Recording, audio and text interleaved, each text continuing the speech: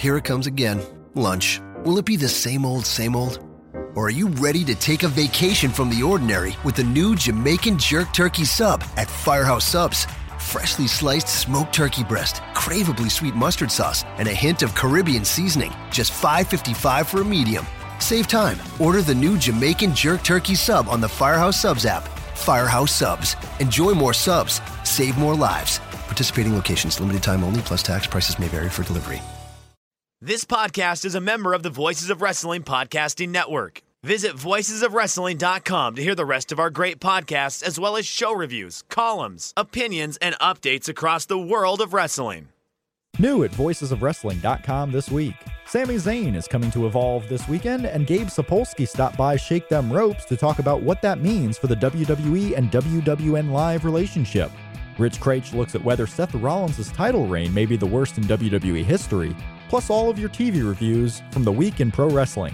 You can subscribe to the Voices of Wrestling Podcast Network on iTunes by visiting voicesofwrestling.com/iTunes. We're available on Stitcher, Downcast, TuneIn, YouTube, and more also. Get your holiday shopping done early on Amazon and WWE Shop via the Voices of Wrestling affiliate links. By using our affiliates, you help support voicesofwrestling.com through your normal shopping at no extra cost to you. Visit voicesofwrestling.com/Amazon, make a purchase like normal, and that's it. You've helped grow the website. WWE Shop has great new gift ideas, including, yes, a Kevin Owens gym bag. Plus, for a limited time, buy 2 t-shirts and get 30% off your order. Visit voicesofwrestling.com/WWE Shop today. Thanks for listening, and we'll see you back at voicesofwrestling.com.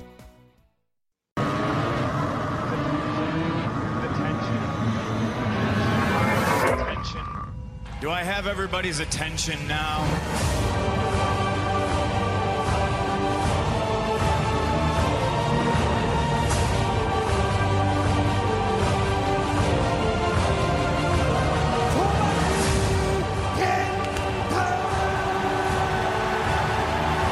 I'm so jacked up just thinking about this match, and I'm standing and pacing in my bed.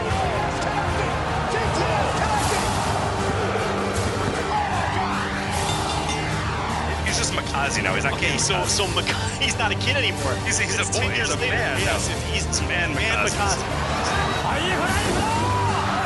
He got PWS superstar Brian Mock. And he was gone in 2 minutes.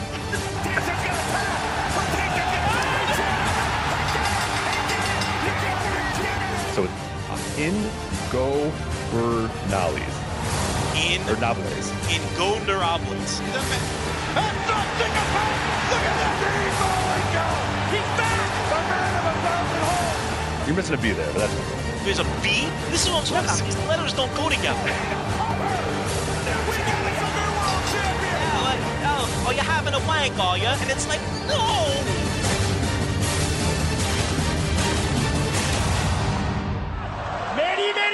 Mickey, fishy!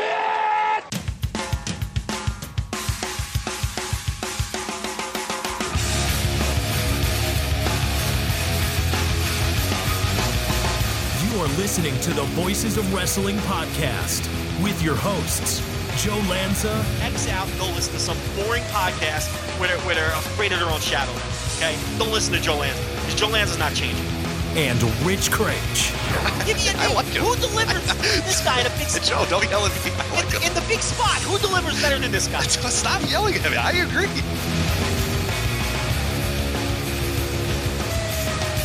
All right, welcome to a special edition of the Voice Wrestling Podcast. I'm Rich Craich. No Joe Lanza today. Unfortunately, we couldn't get schedules to work out. He's doing a special guest spot on another podcast. I'm sure you'll be finding that out in the next few days, what podcast he was on. I don't know if I'm allowed to reveal it right now. So we're going to work it out. He's probably going to do his own little thing this week, probably focusing more on New Japan and the Super Junior Tag League that's coming up pretty soon. The Road to Power Struggle show is coming up, and whatever the hell Joe wants to talk about, he's going to do his own little show here. So you're going to get 2 for the price of 1, and the one being free, but that's fine because we have a special edition here with my good friend and him on Voices of Wrestling. He's on a bit of a hiatus right now, but he's going to come back strong. He's got to get away from the territory for a little bit, come back strong. It is our part-time at this point. He'll come back, don't worry. Raw reviewer Sean Flynn. Sean, how are you? I am good. I've feel like I'm a much mentally healthier man having not. Yeah. So what are you doing on your Mondays? Oh God, it's been great. I went out to Love dinner, life. had some really good duck liver mousse, enjoyed my Mondays like a normal human being instead of But Kane wasn't there. But what about Kane? We always do need more Kane. I mean, yeah. I wish he would. I feel like he could really possibly come up with a third character and go full McFoley here. That could be after Hell in a Cell. We'll talk about Hell in a Cell here in a little bit, and that's what we're going to focus on here a little bit more stateside stuff. But yeah, that's going to be interesting. Yeah, because the obviously the stipulation with Seth Rollins, and I said we'll get to that in a little bit, is that no corporate Kane will lose his job or whatever. And you're right, like it won't be enough for Demon Kane to come back. We need but what could that be? What would does the Yankum come back? Does he come back as the dentist? Could be Unabomb. Unabomb, I was going to say Unabomb, the Christmas creature, right around. We're not far off from the Christmas creature being a relevant character. I would be very excited at the thought of a Glenn Jacobs as fake Diesel tag team with Kevin Nash. That's true. Oh yeah, okay. There are definite possibilities here. Balls Mahoney is still alive, so they can bring Santa Claus back and have a Santa Claus Christmas creature combo. So there's a lot of ways you can go here. So yeah, I mean, ideally, what I would do is have Kane win the world title because I think that's what we need this in 2015, and then we don't have to worry about any of this. And then he's just your champion, and you're good. That would be the ratings bonanza that they've been looking for this whole time. And I'm just really glad to hear Balls Mahoney is still alive. I worry about that. Well, actually, let me confirm that. Let me confirm that. I believe he is. He looks like hell. Did you watch the? Did you ever see that Barbed Wire City documentary? We had the director on. He looks exactly like what you'd expect Balls Mahoney to look yeah, like you know how everyone's like, yeah, like the inverse of Masato Tanaka, where you see him and you're like, oh my god, that guy took like chair shots in the head for 15 years and he looks great, and it's like, oh, Balls Mahoney took chair shots in the head for 15. Oh, well, Japanese wrestlers age in the blink of an eye. That's the thing. Yeah, he will look like 80. I mean, you look at someone like Kenta Kobashi 3-4 years ago in the ring, even if his movement was still slow, he still looked like Kobashi. And now you see him and he looks like a guy who should run like a little ramen shop somewhere. He probably does. That's most of them does. I know the Great Kabuki has a steakhouse that I've loved to. Can you imagine that getting tossed up a steak by the Great Kabuki? He can't cook a good steak though, right? It's got to be like not that good. Well, I mean, you got to hope that it's kind of like Abdullah the Butcher, where he's not actually in the kitchen. No. I want him physically in the kitchen. But anyway, let's get on topic here for some stuff. And by on topic, I mean something completely off topic. Right now, I am watching the Chicago Cubs. I imagine you are watching it in the background as well. It's been a conflicting few months for us. In September, you, me, Greg Davis, and Jerome Cuson, who works for runs the PW Ponderings website, a great website for independent wrestling.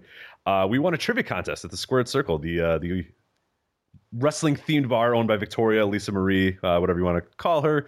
We won, and the prize when we were going into it was, they said, oh, you win free pizza for a year if you win this grand championship. So we stacked up, we got ready. It was a close run though. We almost didn't pull it off. I mean, we won by like 10 or 12 or whatever. But for us, you and I could go in there and win by like 30 on some occasions, or win by like the third round. So to be fair, the guy who almost beat us, and it was one single guy, is the same person who pretty much goes to front row of every WWE event everywhere. So yeah, in the Squared Circle shirt. So you see him. I forgot his name. It's Casey, I think. Kerry, I think. Or Kerry. That's it. Kerry, so you're right. Yeah. Since it was pretty much all WWE trivia, it was in his wheelhouse. Right. So he did well, and he nearly beat us as a single. We won though. We were so okay. We're gonna get free pizza for a year. How are we gonna slice this up? What are we gonna do? And we find out there's a little caveat here to this here prize, and that is if the Cubs, and the owner of the Squared Circle, not Lisa Marie, her former ex, I don't know what the hell's going on with that. Co-owner of the restaurant, I'll leave it at that. He's a huge Cubs fan, and he had the caveat, oh yeah, it's free pizza for a year if the Cubs make it to the World Series. And we were like, you motherfucker, or whatever. And then, this is in September, and they're in a decent run at this point, but then they reel off. Like that last half of the year, the last, September, they're just on fire. They're just an absolute unbeatable team. They jump to, don't win the division, but, win the home field in the wild card, win the wild card game, obviously win, get into this round of the playoffs. And we're thinking, okay, we're 4 games away from that free pizza. It's not looking too good as we record this right now. I stand by the gamble. I stand. Yeah. So the other prize and is, to be fair, go ahead. It was actually in August. Was it August? Oh, you're right. It was August. Okay. And that's why it was such a That's why everyone was very torn. If it was mid-September, but it was August 19th. Oh, that's right. Okay. And I thought it said 9/19 when I looked at it earlier. August. That's wow. Yeah, they weren't doing. I mean, it was late August and September when they really got hot. So I don't even think they technically would have made the playoffs if the season ended that day. That was ballsy on our behalf. The other two prizes as well. One of them was like a collection of random beer. I think they just were like cleaning out a beer cabinet. Yeah. Like, here, throw the beer in here. Or like a Dolph Ziggler poster. Well, it was like a pay-per-view with Dolph on it, right? I think so. Maybe SummerSlam? It might have been a SummerSlam poster. Now that I think about it. It was not a great selection. And the chance to at least have some sort of solace if the Cubs did make it to the World Series. And that's the important part for you, me, and Jerome, as we're all White Sox fans. So it was very like, okay, let's. And I think that's when we eventually decided that that's what we were going to do. We came to that conclusion that, okay, look, I'm a White Sox fan, you're a White Sox. The majority of us here are White Sox fans. If the Cubs make it to the World Series, our life's going to be hell, right? Like just absolute undying hell. If I'm eating pizza while that hell is happening, I could do with that. If they win the World Series, I get pizza. Like every time I go to the square circle, I get pizza. And really, I think we made. Oh Lord, somebody buzzed the not my apartment, but somebody buzzed near me. So this could be a while. So we'll just move on. This is I was gonna say they were both sleeping, so I was like, oh, it's not gonna be a Voice of Wrestling. Joe's not here screaming about nonsense and Tinder and taking over the show, and then the dogs aren't barking. But here we are. So now I apologize. Sean, how's Tinder been going for you? I know you're happily married, but I apologize for my lack of weird amputee sex stories. I tried to come up with some, but I don't have the creative imagination or libido of Mr. Joe Lanza, I'm afraid. Yeah, who's got time for that?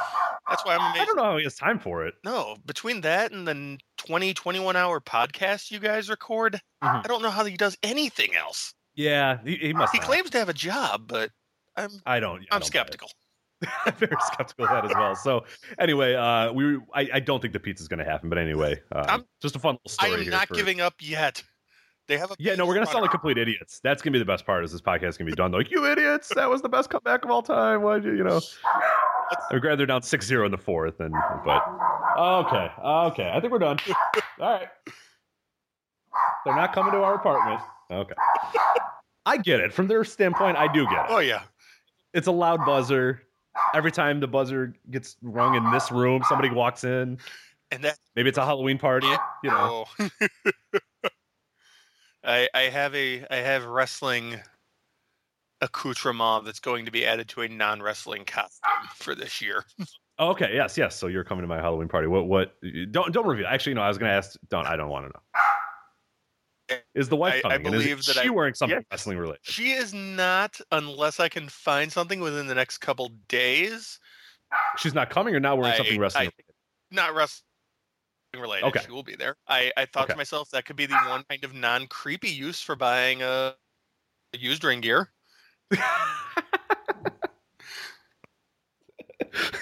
So I'll have to scour and see if anyone's making some last-minute sales. Something we can. Oh God, I saw Matt Cage. Matt Cage had a sale up there. So if you'd like to get some of his trunks, I'm pretty sure Matt Cage's trunks would fit maybe one of my legs. Yeah, I was gonna say it might be a tough Matt Cage is a lithe, athletic specimen of a man, and I'm a big, doughy lump. Oh, stop! You're not a lump. This is true. I mean, I will say that is one of the great things about going to Shimmer shows is, man, the people there are wonderful, but even someone my size can be in the better half of the athletic group. You are, yes, yeah. Wonderful, mostly wonderful people, but not a gym membership type. No, definitely not. No, certainly not. Actually, that gives us to a topic you wanted to talk about. We had a few things we're going to talk about at Hell in the Cell, and then we're actually going to, at the last half of the show, probably talk about our favorite Halloween Havoc memories, because we're getting to that Halloween season. I mentioned my Halloween party, stuff going on. I've been rewatching a lot of the Halloween Havocs. You apparently went to a Halloween Havoc, which just blows my mind. I cannot wait to hear that story. So I hope it wasn't the 1991 though, right? I hope it was like an MGM Grand. No, it was the 91. Okay, that's fine. But there are stories still from that. Okay, good. Because I was gonna feel like you'd have more stories in like You're like like in 1999, I was in Las Vegas, or we're like, holy shit, let's go to Halloween Havoc or whatever, and then like just your head exploding by Vince Russo causing like so much. But that's fine. Or the 2000, which was like a handicap main event for Goldberg's career or whatever the hell. But okay, I'm actually kind of glad it's 1990 instead of that train wreck of a. But we can talk about those. I'm much happier with old NWA and pre NWO WCW. Yes. Those are much more fun. Anything after that, it just turns into an angry rant. Yeah, it's too much. This will be fun. This will be endearing as opposed to just a slog through terribleness. But so we're going to talk about that. We're going to talk about Hell in a Cell, as I mentioned. But you had a little topic you wanted to talk about, and I guess you can say, because it's sort of your corner of the internet, you said, has been blowing up about a particular story that's going on this week. I know a little bit about it. Maybe if you want to clue some people in, I have some details. But what's kind of going on here? And it involves an American independent woman who people might be familiar on this website. If you've heard, we've mentioned her numerous times. She's big with Inspire Pro Wrestling and in the Texas area and that sort of stuff. But what's kind of going on here? Well, Barbi Hayden has posted a GoFundMe page saying that she would like to move to Florida in order to try and catch the attention of WWE.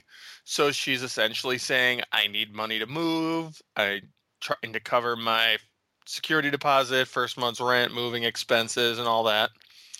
So I'm shocked at how many people have already donated and the amounts that have been given. But I'm just taken aback by how much vitriol and anger it's getting from fans on Twitter.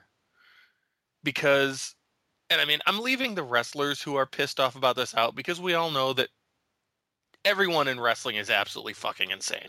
Right, and they all hate each other. They live in a weird universe where somehow absolutely everything is some sort of transgression against the wrestling brother and sisterhood brother. Yes, and they're always competing. Like it's always a spot that's being and in some cases it is, but like sometimes it's not. Like just like they're always there's a weird micro competition between them. Like they just don't stay friends for very long. You know, like something weird will happen and they won't. You know, they'll just it's a very weird brotherhood and sisterhood or whatever. It's an odd. And I know it's always especially, but with again being someone who's been a fan of the American women's scene for about a decade almost now. I know that many of the guy wrestlers get pissed off at the fact that, if you're a more popular women's wrestler in the independent scene, you're going to get help from fans, and fans are going to give you things because some fans either feel very attached because the scene is so small and intimate, or because they're people who should have restraining orders mailed to them daily. I mean, to be fair, it's both. Yeah. No, it absolutely, and that's for people who haven't been to like a Shimmer show. I mean, we're not trying to. You're one who's been to many shows. I've been going since 2007. So right. So before you're like, oh no, like if it was me and Joe, we are not in any way like able to sort of say it. But you are somebody who's gone to the shows, has done it. You know, bought pretty much every DVD. You do our reviews on the site too. You've talked to, Dave Prazak for this very site, and he's the one that runs Shimmer and stuff. So you're connected. I mean, you're not. It's not me and Joe just throwing out something. Exactly. I'm not part of the horrible misogynistic women haters club that the normal podcast is. Right. Yes. But real quick here, I just wanted to read what Barbi wrote so people have a little bit of context in case you didn't know. And I mentioned, Barbi Hayden is someone that we've mentioned on this podcast before, very active in the Texas scene. So Joe has seen her many, many times. Here's a little stuff from her GoFundMe. Right now, she has $895. Her goal is $3,500, and so far 12 people have given her $895. As you can see, I work very hard, so she kind of gave a little bit of background of her career. I don't have to get into that. So your money will not go to waste. I am ready to move to Florida in order to finally make this WWE dream a reality. I will be jobless at first, so I'm asking help with the move and first month's rent until I can get onto my feet and make you guys proud. I am very alone in this move, so any help is needed. Thank you. And then she also adds another little tidbit here on Facebook.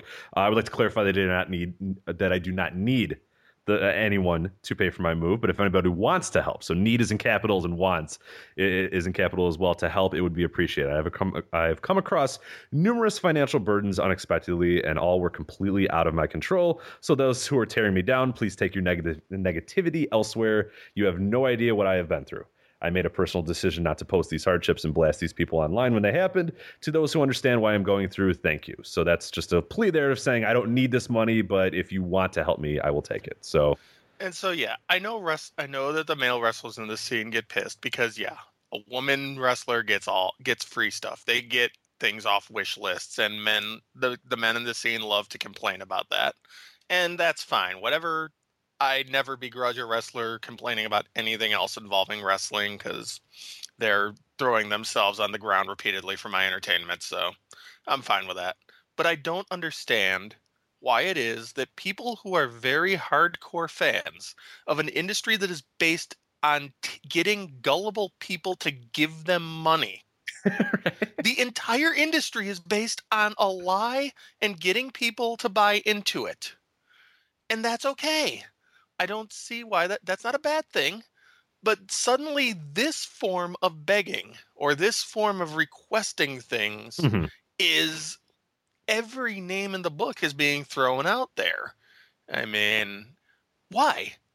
Is it any different than having 74 different t-shirts for sale or selling 8x10s or $20 for a photo op with the honky tonk man? Yeah, or let us super kick you. Yeah. Or, Well, to be fair, $100 for us to super kick you. That is great. I would instantly pay $100 for that. Right. Or get shot by Kenta Kobashi. I don't think you even have to pay for that. You just ask for it, and he'll just chop you, I believe. So it's the special at his ramen shop. I've always wanted to go to Japan, but now I want to so much more. But yeah, I mean, the idea that this is somehow that we've crossed a threshold of acceptable behavior, I don't understand the logic behind it. Normally, solid thinking people are getting worked into a shoot about this. It is bizarre. From my standpoint and I don't really have any super strong thoughts, and I've seen some of the stuff online, but it hasn't been enough that I don't know if you have specific examples of guys, if you can fire those up as well, because I've been trying to look here of guys that of wrestlers or whatever who have doing. I've seen just bits and pieces of stuff throughout the day, but yeah, like you said, I think that the inherent thing is it's pro wrestling, and it's like GoFundMe is just a digital way of doing what kind of pro wrestling is all about. Yeah. And the other thing too is if you really feel strongly about it, if you really think, oh my God, this is ridiculous, or I don't really think you're at gunpoint to give her money. Like if you think it's really stupid, yeah, you can just not give her. I mean, like I don't necessarily think that that's something I would want to donate to. So guess what I'm doing, Sean? You're giving her money anyways. I'm giving her money anyway because I mean, come on. I mean, what a panhandler. I mean, how ridiculous is that? No, I'm just not gonna give her money. Like I stay out of all. I mean, I've done plenty of crowdfunding for things that I felt deserved it or for any other reason or anything like that. I mean, you don't have to do that. It's not affecting your sensibilities in any way. Just don't give her money if it doesn't matter to you. To the people that are going to give her money, I mean, she's full in her right to do that. And that's like, I don't necessarily get mad at the wish list stuff either. I don't get mad at really anything, because if people are willing to pay you for anything, then go ahead and do it. Like I've never been somebody that's gotten upset by that. Like if somebody wanted to give us $1,000 every single month to do this podcast, do you think, why would I turn that down? Like in what world would you ever turn that down? Anybody, think of anybody in that situation. And she's in that same situation. Look, if I can get people to give me $3,000, why would I not try it? I mean, you're wrestlers. You don't really have much, like, if it's a dignity thing, like it's pro wrestling. Like you said, come on. I mean, it's like the only reason that I heard anything about it at first was someone retweeted Kevin Harvey just torching her. And again, I love Kevin Harvey. I think he's hilarious, but it was just so out of, like, saying you're someone you're essentially a panhandler, you're a bum. I mean, I've seen other people doing more subtle digs, like Mia Yim threw one out there today. But yeah, the fans are the people who annoy me. Well, that's rich. Yeah, that's. Oh boy. Okay. Yeah, that's. Yeah, see, this is the kind of rabbit hole that it's just so murky with wrestling. You don't want to get into that, because then we end up talking about customs and. Mm-hmm. Yeah, and that's it just goes down a line. It doesn't need to get to that point either, because it's like, right, and that's so I found one of the tweets, and Kevin Harvey, he's a guy who he's a Chicago area manager. He used to work for AEW for a long time. He's still he does Shimmer stuff as well. He's like the associate producer. I forgot what his exact title. Yeah, I don't know that he's involved anymore, but I know for a long time he was also their ring announcer. So he's been involved, and he's obviously a friend of women's wrestling. So it's not like he's coming from a stupid girl's place. Yeah, right. So it's a little interesting. So yeah, he says if you were using crowdfunding to further your wrestling career, and further is in quotes and career is in quotes as well, which is odd, but you are panhandling bum in the ecosystem of quote the business. Which is pretty rich because wrestling, like you should never like. There's no panhandling in wrestling. Like the entire point is to get people to give you right. money. It is literally panhandling. It's the only thing you're in this for, unless you're going to an art gallery and putting on the match and then saying we're done. Even then, you're probably passing the hat or at least asking for tips at the open bar. What the hell has become of Twitter and of wrestling fans when the idea of someone trying to get money from them is a dirty thing? We rush to give our money away to these people in as many unique ways as we can. Yeah, our daily Twitter feed is just filled with people hawking t-shirts like all day. Like if you follow an independent wrestler on Twitter, you basically understand that like 75% and for good reason. I actually see why they do it. 75% of those tweets are going to be about their t-shirts. And you follow us, a lot of our stuff is linking back to the website, which oh my god, we have ads, and oh my god, we sometimes make ad revenue, and we'll put like affiliate links on there, WWE shop, Amazon stuff like that. And this very podcast, you'll hear something about our Amazon and our YouTube stuff. It's just that's kind of the game. Like exactly. I mean, if someone wants to give us $3,000 a month to do podcasts and we can use it to fix our car, that's great. I'd be in favor of that. It's really bizarre. Yeah. So Kevin, he goes on a little bit, repeatedly posting and tweeting links to quote support your dream are the internet equivalent of shaking a cup and saying spare some change. I just don't. I mean, that's I mean, and again, people in the industry getting annoyed at it, fine. Like I said, you're a wrestler. You're all nuts. I don't even want to try to get myself into the mindset of a pro wrestler or anyone involved in the industry because they're all just goofy. Love them, but goofy. But the idea that fans are pissed off about this or feel somehow taken advantage of is. It's just beyond me. Give money. Like I can't wrap my head around this. Like if it affects you and you're, oh my god, this is awful, and I feel even if you're a fan of hers and you feel slighted in some way of doing it, she's not like by gunpoint or saying, I hate you if you don't donate to me. She's saying if you want to donate, knock yourself out. Like and to be fair, she's gotten $1,000 almost already. So who's the idiot? Like I don't. It's a weird hill to die on. What a weird hill to die on. So indie wrestling fans, especially anything connected with women wrestling, it just gets so weird, and I want to keep supporting the industry, but man, that whole corner of the internet's just and that's but there's the other half. You got to remember, you said there's the half that need restraining orders, and there's the half that are good. Oh, there are. There definitely are. I'm trying to hold it down for everybody here. After all, we don't have, although we have more people who could be in that feminist bent now on the site. You've gotten me some allies over the last year. Yes, exactly. So you complained enough that we finally did it. Like like Barbi Hayden or GoFundMe. You just complain enough. The squeaky wheel gets the grease, and we put some. I do feminists on this website. So there you go. I'm going to some icky women. Ew. Ew. I can't. I have to talk to them too. Ew. In November, I can return putting my SJW drivel into my Raw reviews. I never knew that people didn't use that ironically. Like I use it ironically because I thought that's what it always was. And then I saw somebody recently, Rugun posted something, and they said SJW, and I was like, what the hell is SJW? So I went to Urban Dictionary and looked it up, and I was like, oh, he wasn't using. I only thought that was ironic, and he wasn't being ironic. The guy who tweeted was not. I swore it was only ironic. Like, how did that happen? How did it not become more than just ironic? If I were someone who could develop apps or things or had any technical skill, I would create a filter on Twitter.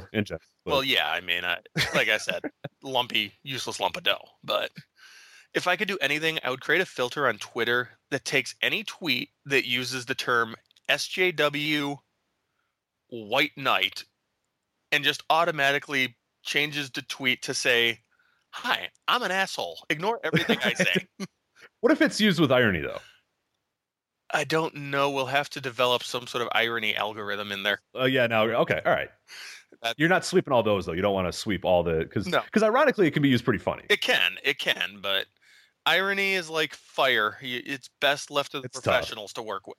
Right, Random absolutely. person will just burn down the internet, and then we'll be left back on LiveJournal. Oh boy, please don't make that happen. CM Punk's still Friendster, active. man. CM Punk's Friendster. I was prior to the Friendster. I didn't jump in on that. I was still on AIM during that point. I had no time for Friendster. I was on ICQ and AIM. So CM Punk's LiveJournal is still amazing, by the way. yeah, I love how it's active. Like I love how he hasn't even like, because he's such a guy who, you know, he likes to put up this front that he doesn't care what anybody thinks, even though he lives and dies by what other people think of him. But like, how is he not logged in and deleted that thing? Because it's a great archive. To lose the Harley race story would You're right. Yeah, I know. I agree. It's great, but it seems like he would be one that would be upset by it. You know, I don't know. It seems to me like he's the type of guy who likes to be pissed off at people, but on the idea of erasing any of his past, I think he's pretty much like, yep, here's where it was. Here's what I had to say. He likes some really, really awful music, though. Oh God, yeah. I had to lead Michelle once through it because I said, "Oh, he liked, you know, really, really bad, you know, emo punk or whatever." And she's like, "Well, I like bad emo punk," and I'm like, "Nah, not this bad." And then we went through his LiveJournal once, and because like everything's like listening to My Chemical Romance or whatever. I'm like, "See?" And he's like, "Oh yeah, that's pretty bad." Like it's an appalling musical. Okay, I might be a terrible person, but I actually have a slight soft spot in my heart for My Chemical Romance. Well, yeah. I'm too old, and my hair is not floppy enough to be a proper fan, but that's true. You couldn't go to the shows; you'd be laughed at. Oh God, yeah. Or you could just like stand around a kid and just hopefully act like somebody thinks that that's possibly like you're the older brother that had to take her to the show or something like that, or try to latch on that way so they're not like, who's this guy? Like, that was me at a Rise Against show once. Oh boy, when was that? Back in maybe, I think it might have been 07 or 08, because I think the Cubs might have been in the playoffs at that time. And it was awkward. Yeah, that's where what was the venue? Metro. Oh, the Metro. Okay, yeah. If you're over the age of like 19, you don't really belong at the Metro. So no. Which amazing is it's true even for a 21 and over show. Exactly, you're right. That's the funniest part about the Metro. Have you gone to numerous shows at the Metro? I spent many years spending a lot of time at the Metro. Yeah, so you're aware. No, it is actually true though. That even at the 21 and over shows, you're like, that person can't be more than 17. Oh no, like, like that's borderline 17. Yeah. Like, other than just really old fogey bands that I've ever seen there, the crowd is always Justin Bieber fan age. Yeah, right. So anything else on this Barbie Hayden thing before we move on to the most important thing, and that is breaking down this monotonous Hell in the Cell pay-per-view. Get over yourselves, people. It's wrestling. Quit bitching about it. Seriously, between the subtweets, the sub-tweets, the sub-tweets, and the implied memes, I don't even understand 80% of the tweets anymore. It's gotten very odd, but yeah, I think at the end of the day, the biggest thing, and again, like you said, it's wrestling. Like, I think so often we kind of lose track of that, especially as wrestling fans. I mean, that's what we do here. And yeah, no, I think we should take it serious and we should be passionate about what we enjoy and what we like or whatever. But at the end of the day, realize what this business is. Like, it's a carny business. Like, I think Joe and I say that all the time is like, don't forget, every one of these promoters, they don't care about you, and they shouldn't. You're a customer. You are a number to them. They're carnies. The wrestlers are carnies. Like, yeah, I have personal relationships with some wrestlers or whatever that I've met and you know, and I'm friends with and consider friends and that sort of stuff, and promoters we've talked to and all that sort of stuff. End of the day, they're carnies. Yeah. They're salespersons. They're no different than a guy you buy a car from, and you're like, man, that guy was really cool. Like, he doesn't care. He really doesn't care about you at the end of the day. Like, there might be situations where you get beyond that relationship, but still at the end of the day, they want your money. You know, that's still the point. I mean, that's how they feed their families is they've chosen this profession. So like, don't forget that it's a carny business. Like it's a carnival thing. Like people really lose track of that a lot. We are marks because we're the ones that the sharps noted in the crowd and said, oh, this guy will be able to get $1 from easy. Right.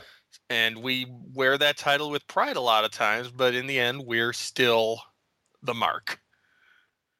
Okay. So there we go. Essentially, everyone should go watch David Mamet movies and learn what being a mark is all about. All right, we'll move on to Hell in a Cell here. So, of course, have you been keeping up with WWE in your hiatus? I have been keeping up. I have not been watching all exhaustive 12, 13 hours of Raw that they play every week. And before anything else, I just have to say, if you'd have told me a couple weeks ago that I would be taking a few weeks from Raw and that during that time there would be a Shield reunion match, I would have thought, damn, an unadvertised timing. Yeah, an unadvertised Shield reunion match with about a minute or about an hour of build. Yeah, so they somehow succeeded in making me not at all disappointed to see the Shield reunite. When if you've ever read my column, and if you haven't, that's all you live for. Should have been. You jerk. Exactly. I pretty much every week try to come up with some way in which the angles lead to the Shield reuniting. Any angle. The Divas Revolution angle ends in the Shield reuniting. Somehow. I don't know how. But the New Day. They lead to the Shield reuniting. Well, that would make perfect sense. Well, it would. But yeah, anything. Dolph Ziggler and Lana. The Shield reunites. And so when they finally do it, and you're like, that sucked. It was really bad. And they were against the Wyatts, too. Yeah. That's the thing, too. It wasn't just like against whoever. It was like, oh, the Wyatt. Like, and of course, it's not the perfect Wyatts because Luke Harper wasn't there. And you know, Braun Strowman was there instead. And Eric Rowan just kind of moved his way in there out of just completely. What is that? Come on. Like, can you just try for 2 seconds to have some continuity? You remember when Eric Rowan was a classical guitar genius and a vendor? What was that? Why did they break them up? Why did they do that? Nobody understood. Let's trace that back a little bit, which is hilarious. Okay, so you have the Wyatt family. They break up for absolutely like literally zero reason, correct? Like there was never even a slight mention of why this happened. He basically said, I think in one quick promo interview, he said, "I've let them go." Right. So Luke Harper went and was just a dirty guy for like 3 months until he just was like, surprising arts and craft skills, mind you. Yes, exactly. And then Eric Rowan decided for whatever reason to become a vintner. Eric Rowan was a vintner. This happened. This really happened. Like, and at the time, I was pretty certain that would make him the best character they've ever created in WWE. And he was. And I think we can safely say now that it was. It just had so much unfulfilled potential. If we could have gotten Eric Rowan, especially since WrestleMania was out in San Fran last year. Oh, yeah. Why didn't we get Rowan leading wine tours of Napa Valley vignettes? Why didn't we have Rowan going to Screaming Eagle and sharing tips on terroir? The opportunities missed here are staggering, and frankly, they leave me sad. Yeah. So then, of course, you know, Harper just goes back with Wyatt. Yeah. Just for absolutely zero reason. Just kind of like, hey, do you mind if I come back again? Like, yeah, okay, fine. Which is always, I mean, the thing was, and I said from the moment they broke those guys up, and you saw Bray's trajectory just plummet during that time too, because again, he lost all the point of his, because he talks and he goes on in these promos about, I have the followers and you'll follow me and this and this, and he's a cult leader, like a leader of a cult. You know, he ideally should have people that, you know, follow him, right? He was a pretty terrible cult leader for a while there. When you're a cult leader and you look around and go, oh man, it's just me, really? Okay, that's fine. Like, it's Jim Jones sitting there with just a jug of Kool-Aid and an empty field and being like, yeah, anyone? An empty island. Anyone? God damn it. This is stupid. Yeah, exactly. So it never made any sense from that standpoint. And then slowly but surely they just kind of all come back. This one was even more like the Luke Harper thing. Sort of over time was like, hey, yeah, we were friends. Okay, let's be friends again. Eric Rowan was literally just in the ring, and Michael Cole, I think his quote was, "Oh, look at that. Who's that?" The end. Finn. There's almost a year, nearly a year of storyline. Just said, yeah. Because it was around Survivor Series last year when Harper and Rowan each split onto the different teams. So 11 months later, we are back to the Wyatt family, and now there's a big fat guy with them. Right, and they get to go against the Shield. I mean, they had fantastic matches for an entire year. You know, some of the best, you know, 6-man matches we've ever seen in WWE, and even, you know, worldwide. There was some of those ones, you know, the Elimination Chamber one. People still stand out as one of their favorite matches of all time, or at least, you know, a top 10 or top 15, you know, WWE match. It's a legendary WWE match. So we you know, the Shield and the Wyatts, they're back. This should be grand, right? The Wyatts and Shield 6-man was a good enough piece of business that at the infamous Hijack Raw, back in March of whenever the hell it was. 13, right? Yeah. WWE time all runs together now for me. But yeah, they were able to get the crowd to completely forget about CM Punk existing for that entire match. No one Oh, that was said 14. it. Never mind. It was the one we were at. You're right. Yeah. 14. Yeah. I'm same thing with you. I blame my... No, was it 15? Was it? No, it was 14. No, it it was had to be definitely 14. not 15. It was 14. Yeah, I was going to say, oh, dear God. Okay, no, it was 14. Because, 14. Isn't that sad that it's like you can't really even the WrestleManias run together now? Yeah, that's bad. Like, I legitimately was like, no, it was this year, right? It couldn't have been a year ago. It could not have been over a year ago. I'm trying to remember. It feels like the whole Daniel Bryan WrestleMania was forever ago. But that match shut up the angriest crowd that I've ever been a part of. Completely. They totally dropped everything. Even the people who were there doing just shtick about being pissed off at Punk leaving. Everyone got into it. Because that's how damn good those matches were. And then somehow, a year and a half later, you're here. There's no road that should have gotten you here. You have to purposely drive off the road through the bed of nails part of town, and once your car breaks down, you just set it on fire and then walk backwards. I don't understand. And I watch this every week. I've seen how they got here, and I still don't know how they got here. Well, luckily they had an explosion in ratings, so everything is okay. So we're good. So they beat Christmas Eve, or rather tied Christmas Eve from 2 years ago. So 2012 actually. Man, I think that means Steve Austin's going to be back every week, isn't it? Right. If they can get Christmas Eve level ratings from 4 years ago, we know things are working then, so that's good. That's perfect. So all roads somehow, some way lead to the big special event, pay-per-view event this Sunday, which I will admit that Monday was a decent build towards Hell in a Cell. They seemed like they were really committed to it being a big event, that it was big. I mean, probably a little bit too late, but at some point at least it was fun to see them, or at least some hope that they were pretty strong in making this thing a big deal, this Hell in a Cell. Would you agree? Well, other than the fact that you somehow built up your main title match without one of the participants in the room, but for WWE, that build is, I guess, pretty decent compared to some of the other things they've run. So yeah, I'll say at the very least they put Brock and Undertaker out there and reminded you that they're still alive and going to be at this show. Yeah, considering the lack of attendance for most of the people in the big matches throughout this build, I feel like it's still a pretty decent build. When you consider that, of the top 2 matches, or at least the top 3 matches, if you want to add both of the Hell in a Cells, Taker and Brock, I mean, they just have not been on TV for 4 or 5 weeks. Kane wasn't there at all to build this up. So when you kind of put it in that retrospect, and at least me going through this card of saying, hey, they actually did an okay job, given that half the guys they wanted to build towards this pay-per-view weren't there, which leads to a much bigger issue with WWE proper, which we don't need to get into here. But yeah, it's a unique situation they're in right now. It's a very odd thing. And before we get into the Hell in a Cell thing, I just want a real brief, we've been talking about the ratings a lot, and Joe and I have done a lot of stuff, and I don't want this to be another situation where we just kind of, go on here and complain about WWE and do all that sort of stuff. But when you look at it, and there has been some sort of backlash to people freaking out about ratings online, of people saying, oh, it's ratings, who cares? Or why do you care? And it's an art form, who cares what the ratings are, and all that sort of stuff. And I agree. In and of itself, I think ratings and freaking out about ratings, especially in the context of the post Monday Night War era, are utterly meaningless. But I think it's a good snapshot of what's going on in your business, and a lot of the intrigue that fans have, and especially when you look at Monday Night Raw, a show that's so embedded in humans. Like for me, that's just on Mondays, it's just like a wired to turn that on. I turn on USA, or for the brief time I turn on Spike. The best part about when they moved to Spike is that I always turned on USA for like 2 years, and I was like, what the hell's going on here? I'm like, it's 8:01, like what the fuck? Like I believe where's Raw? And like, I believe you were referring to the national network.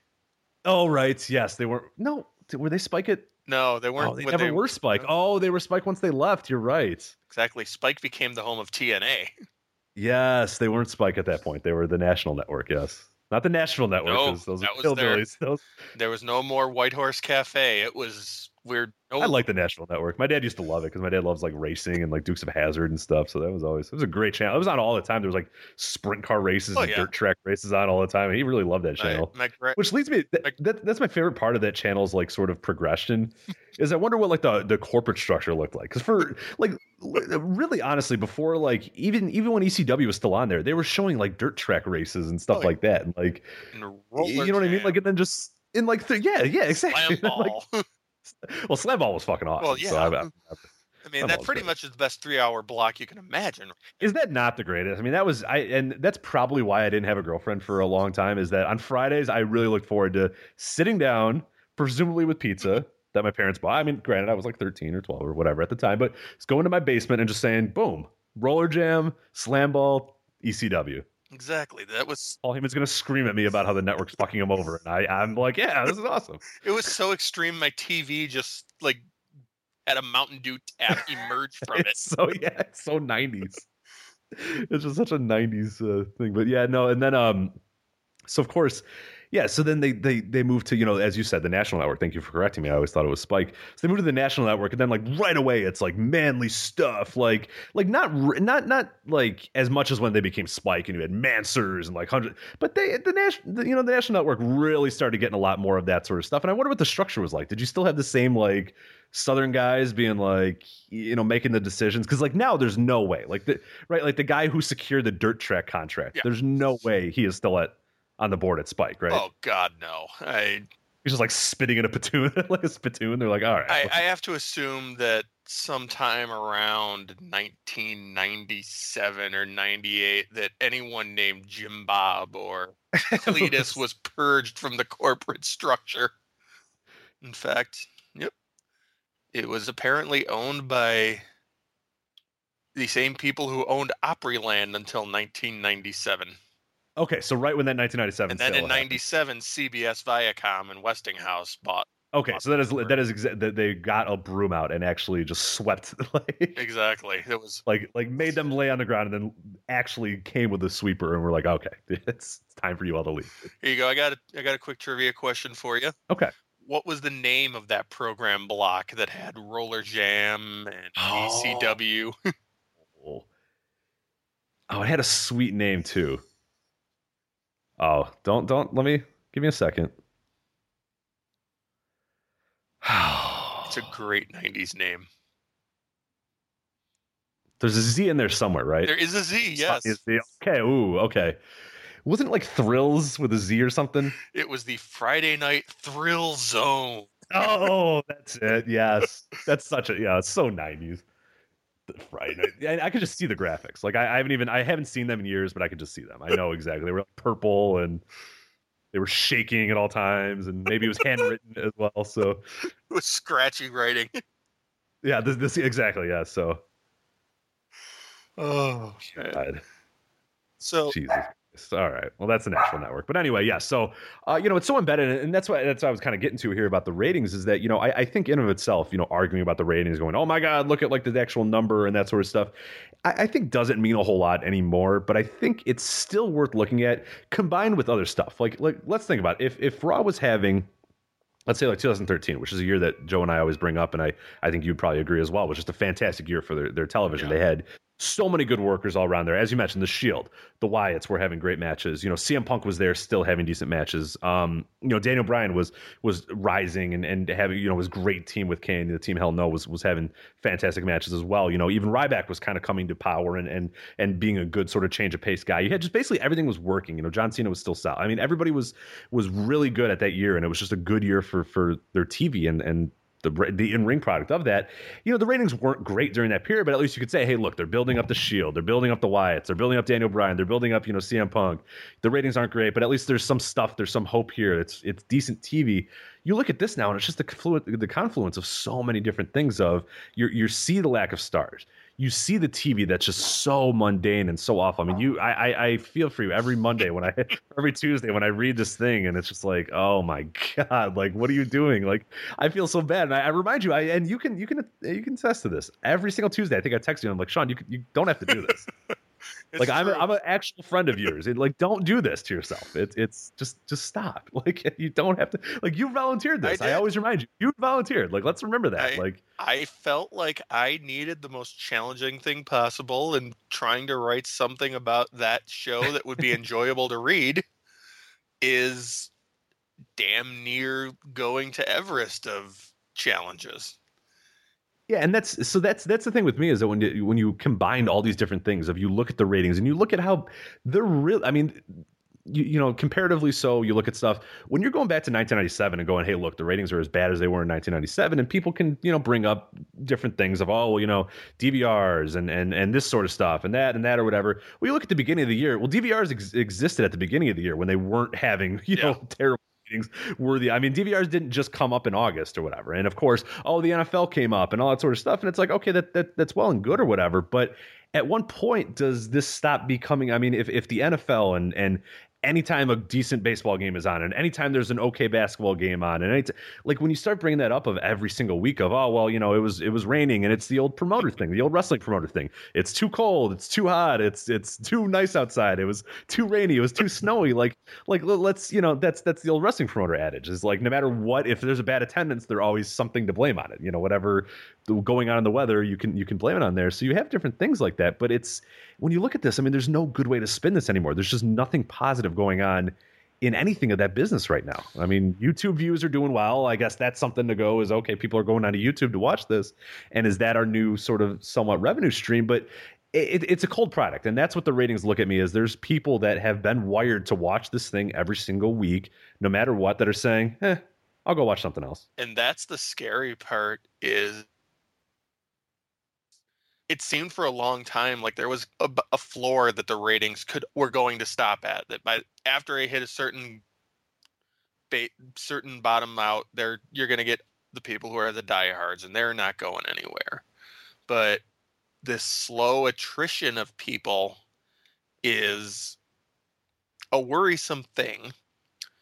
And there's two things regarding ratings for me as a fan, and I don't get as into the business side of things. I don't read the corporate reports. I don't read a whole lot of the really in-depth business analysis, the Chris Harrington sort of stuff, which is amazing, but I'm not as interested in that end of it. But as a fan, for me, the ratings become an issue because they're going to impact the product. If the ratings existed in a vacuum and it was solely something that their accountants worried about, that'd be fine. But every week you can see the way that they're trying to counter program, or that they're trying to build up the show to be a stronger ratings draw. And you end up getting things like, well, maybe this guy isn't as good a ratings draw. His quarter hour dropped by 2/200ths of a point. We need to de-emphasize him.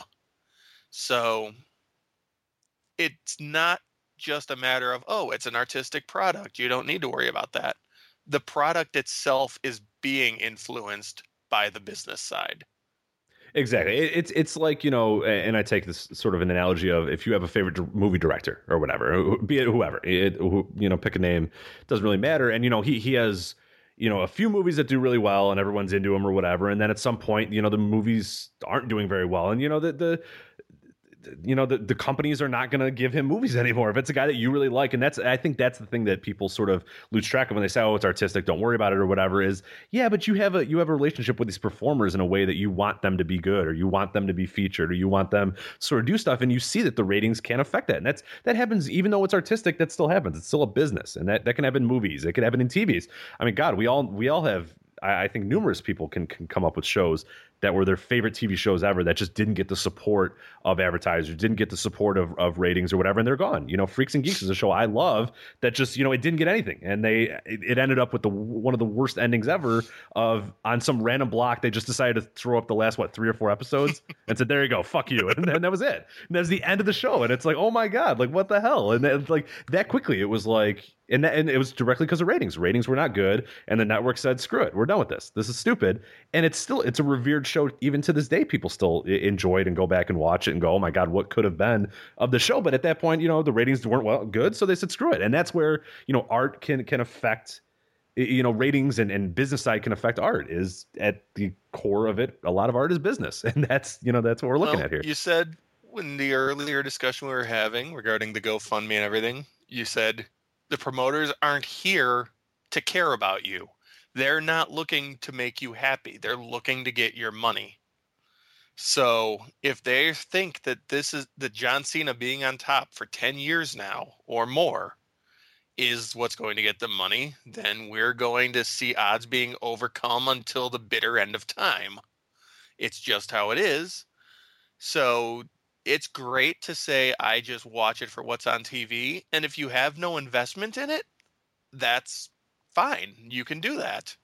But if you do have an investment in it as an artistic product, you're going to want to know what the hell is happening on the business side of WWE. There's no way around it, as great as that would be.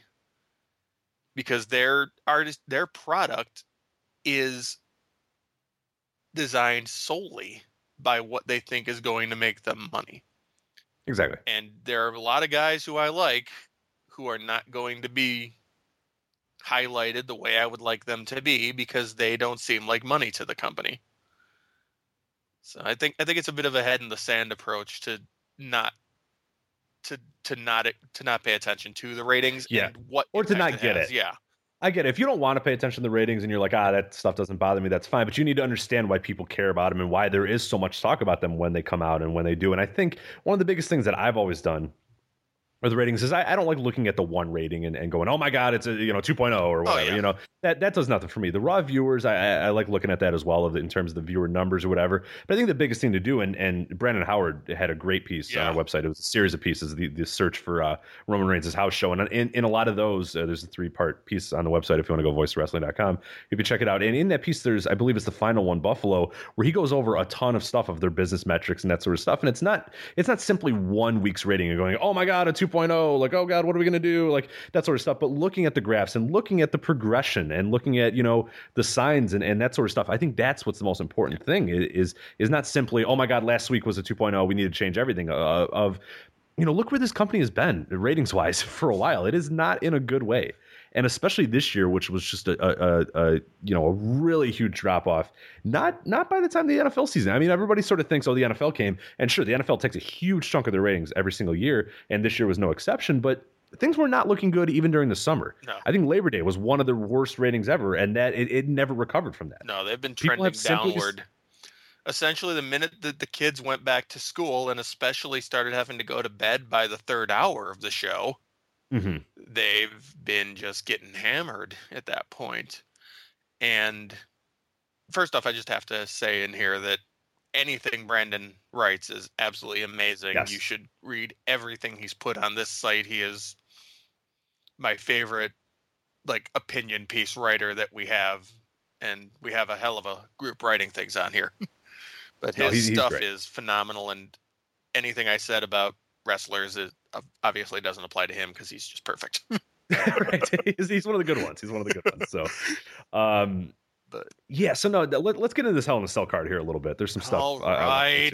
We're gonna do the 1 through 10 game that, or we can do 0 to 10. Let's do 0 to 10 that Joe and I do. 0 to 10 is tempting because I really can't get passionate about a lot of these matches. So I think it's a good discussion point to sort of argue over arbitrary numbers in terms of that. So anyway, after we do that, there's a question I have for you about this card, and I'm curious to see what your answer is. Okay, is it something that's better served after? I think it's better served after. We can look at the individual matches first. Okay, let's do that. So we'll start with the pre-show match, which caused a little bit of issue because, of course, there was supposed to be Randy Orton and Luke Harper were supposed to be in this match. Randy Orton has apparently a shoulder injury, and the Observer this week said he was taking out his garbage or something like that and dislocated his shoulder. I don't know. I have no sources that tell me one way or another on that. I'll believe that at least for now. But with Randy Orton, you always kind of go, really? Who's back? Especially when it's kind of random. It's Randy Orton, so you're well in your right to go. Was it was it really a shoulder injury? But that's fine. But the Luke Harper thing, we did get confirmation because there were some people wondering what that was. There was over the weekend, there was a picture tweeted out by Chris Jericho showing Luke Harper out of character or whatever. So we had people going, oh my God, that's a punishment. We have confirmation from someone, a very good source for Luke Harper that said it is a personal issue, and they kind of left it at that. They gave us a little bit more detail, but said don't. Yeah, really it's good to know though. It's nothing. Not anything. Yeah, WWE is cool with him. He's cool with WWE. They understand. Everything is fine. It's a personal issue that took him out of this, and to WWE's credit, they're allowing him time to sort of deal with that. So it's perfectly okay. So anybody that's like, oh my God, what's going on with Luke Harper? As far as we know, he'll be right back in the Wyatt family when it gets going again. So they'll have 4 people this time, which is good. They should have like 20 in my mind. The perfect Wyatt family is like, hey, who is doing nothing? Get in here. Like I want NWO black and white style of just like 13 jobbers just following Bray Wyatt with big beards. Why do they not just have random warm bodies to throw at something? Yeah, I've always thought that was the best thing to do with the Wyatt family. Yeah, I mean, fine, you have your core group that you can bust out for the 6-mans or even 8-mans or whatever, but seriously, just pay the Briscoe brothers and don't let them talk and just let them be thrown at people. Yeah, like any town you go to, there's chances are there's like 15 independent wrestlers with beards that can fill it, right? Like pretty much any town you're in at any point. Within an hour, there are at least, I would give you at least 5. Oh, yeah. I would say is the safe like conservative number of men with beards that could fill in that role perfectly. Exactly. There's no reason why Bray Wyatt shouldn't have a giant entourage behind him at all times. I thought that'd be the best. That's good. That's a cult leader. Yeah. His cult has way too many velvet ropes, I guess. It's very hard to get into the Wyatt cult. Yeah, that's weird. Yeah, he's like, hey, I want to get in your cult. Nah, I don't know if we need you. We don't want to get too many numbers here. We don't want to start, mucking this up. They're selective. That's good. Well, I like that. That's a cult you can believe in. So that's good. Then you really belong when you're there. So anyway, the pre-show match now we have is Dolph Ziggler, Cesaro. Hint, hints. That's a little bit of our conversation in the last segment. There and Neville versus Rusev, Sheamus, and King Barrett. My God, that is a literal creative has nothing for any of you match right there in the pre-show. Can we get some lumberjacks? Yeah, everyone a paycheck. I mean, are Los Matadores busy? I was gonna say, what are the Lucha Dragons gonna do? They need to be involved some way in this. But what's your 0 to 10 out of this guy? A 0.4, just to see if somehow Rusev ends up getting pinned by everybody. That's true. They all plop onto him. Because you got to figure at this point he's due for some severe humiliation, Vince McMahon style. You don't. Yeah. It didn't happen on Monday. Everybody was sort of wondering what was going to happen on Monday, if that was going to, something that was going to occur. Yeah. But it was kind of mild Monday. But maybe they'll catch up on Sunday for the whole. And that's a whole story for another day. That whole thing. You got to think he's. But I'm saying Ziggler beating Rusev, and that gives me about a 0.4. Yeah, I'm a little bit interested just because I like a lot of the guys that are in this match. Like the match itself is right up my alley. There's a ton of guys in here that I enjoy. Pretty much everybody. Ziggler, Cesaro, Neville, I really enjoy. Rusev, I enjoy. Sheamus, to a point, I enjoy him. But and King Barrett is a fun character when he's not King Barrett. I agree. Everyone in this match I like. But they're all in a spot where I can't envision myself liking anything that happens. It's going to be like 7 minutes. Yeah. I'm probably the pre-show. I like somehow no matter what miss it because I'm always in like the other room doing something to get ready for it, or we're getting our review together. Yeah. So I'm getting the document. And I walk in and like the match is half over. I'm like, God, what the hell? Like so. That's always something that's going to happen with these pre-shows. So that's what sucks is like they're all guys that I enjoy and I want to like it a lot more. But yeah, I can't go more than a 3 because it's like, well, none of these. I can't get invested in anybody in this match or this match in general because it's a fucking pre-show match with a 6-man. It's absolutely meaningless. Everyone's going to just hit a couple of spots and move along. There's nothing to it other than the intrigue of what happens with Rusev.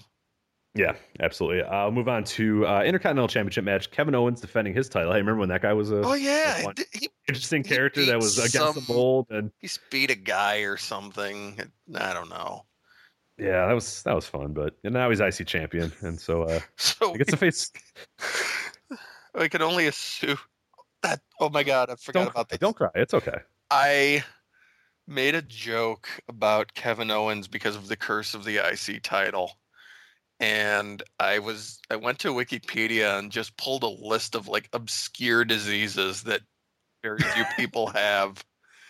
And then a day or two later, I got a tweet and a follow from a foundation that specializes in these things, and they're like, "Are you referring to Kevin Owens, the fighter?"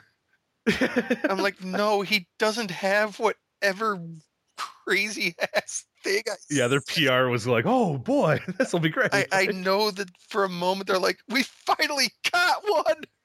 Right. What was that thing that White Sox pitcher Billy Koch had, where he had like fibers growing out of his body? Morgellons. Yes. What was?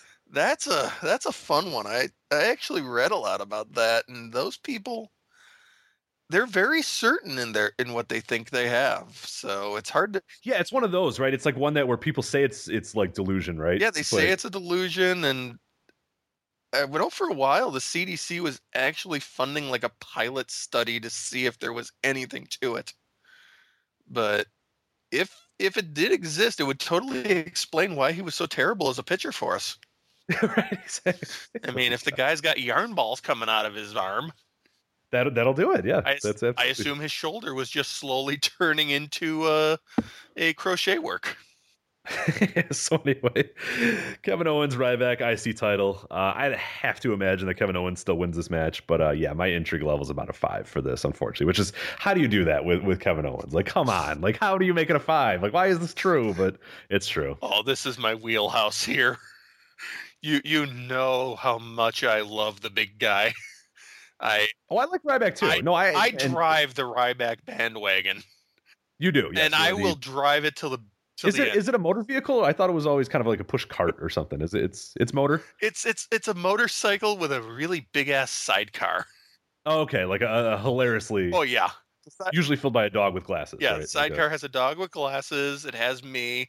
It has a couple of random hobos that were picked up along the way. From various CC's buffets. Oh yeah, so yeah. We're saying feed me more, and you just assumed that was the. They heard. You like Ryback too? Whoa, get on. They heard feed me more, and the Golden Corral emptied. But yeah, my excitement for this is a solid 8.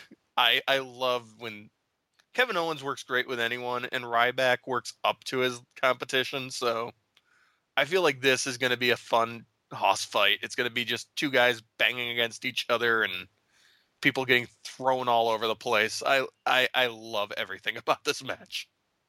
So what's your interest level then? At least an 8.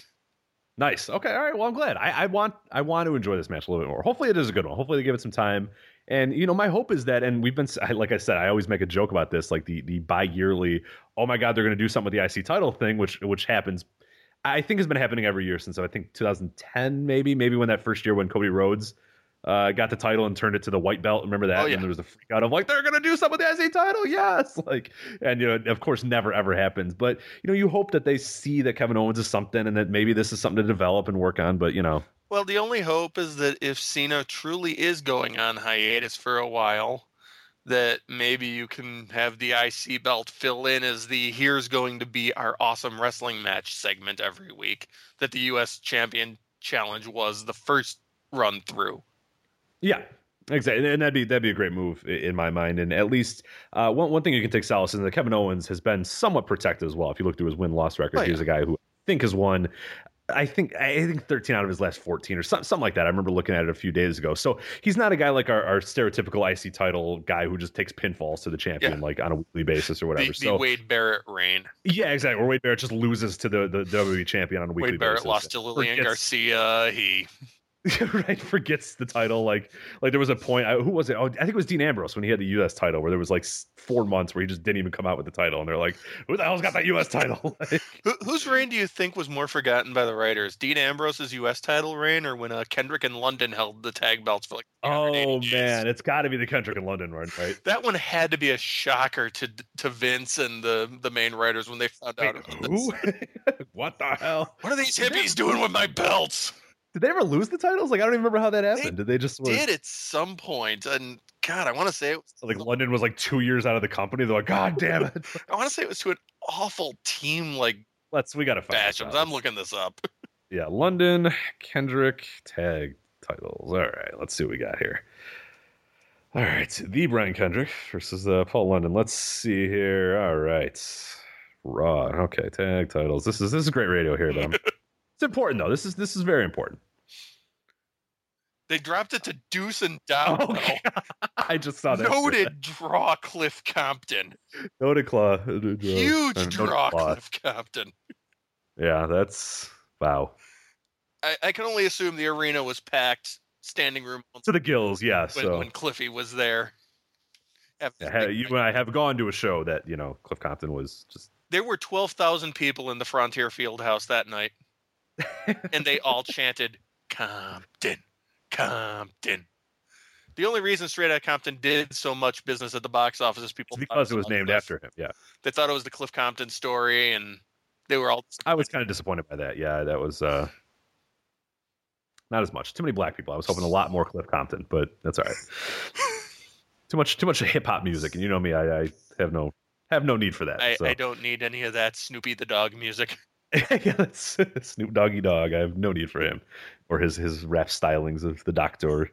You mean yeah? I believe you call it C-rap. Yeah, right. I'm a Kurt Hennig guy because I'm clever. Yes, exactly. Yeah, with the lowercase c, it always had to be that. That was the 1999-98 thing. It was like the because that was always because like when Eminem, it was like that anti like Korn, those fans or whatever, like the people that loved like hated Eminem because he was all because that's when rap got mainstream, is when Eminem got in there, and then everybody had to get all mad at it. How bad at everything ever was late WCW when they have a gimmick song that actually starts getting radio play and they can't even capitalize on that. No. When their whole intention was for that team to be those are the bad heels in the South. Let's run our promotion predominantly in the American South. Let's have a rap group headed up by Master P, and they will be the good guys against, and they'll just flaunt their money and how much they make, because I'm sure Southern. If there's one thing that Southern America loves, it's black people flaunting their wealth. That is one thing the American South is just so keen on, is that. And let's have another duo of guys of established stars, some of which are like established WCW legends. We'll have them be the anti-rap group that love country music, and those will be our heels. I don't see how this can fail. How could this go wrong? And then we have Swole. We're going to give like $2 million to Swole so he can. Wasn't his contract seriously like $400,000 supposedly? No, Swole made a ton of money. Yeah, Chris Harrington right now is doing a thing where he's going through their pricing because there was a lawsuit that went on. So he was able to get insights into like all of their all WCW's like financial filings or whatever. I haven't looked at Swole, but yeah, he was something like his downside was like 400,000. Yeah, I mean, I know that was in the Alvarez book was 400,000. I believe that is the correct figure. That sounds reasonable. I mean, that's an insane. Like, good God, like Swole is that like he's just a guy with muscles, and that's. I mean, we laugh at Vince McMahon and everything because he is out of touch and utterly insane and lives in a different world than the rest of us. But if a song that one of his people did started getting actual radio hits, how quickly would he be pumping that out, have it on iTunes, have the shirts made? Oh yeah, exactly. Yeah. The Rap is Crap song he would have done it every week. We would have gotten very tired of it. But at the very least, they would have squeezed every drop of cash out of it that they could. Yeah, that's always the Vince thing. Is we kind of name it the subtlety hammer. Is that when something works and he senses that it works or something, he goes all out. He goes, okay, that is all your character is defined by now. When AJ Lee does her little head nod and someone says, oh, that's cool, or that then that's all she does. That's AJ Lee's entire character is defined by the fact that she bends her head every single time. Play her music 15 times per show.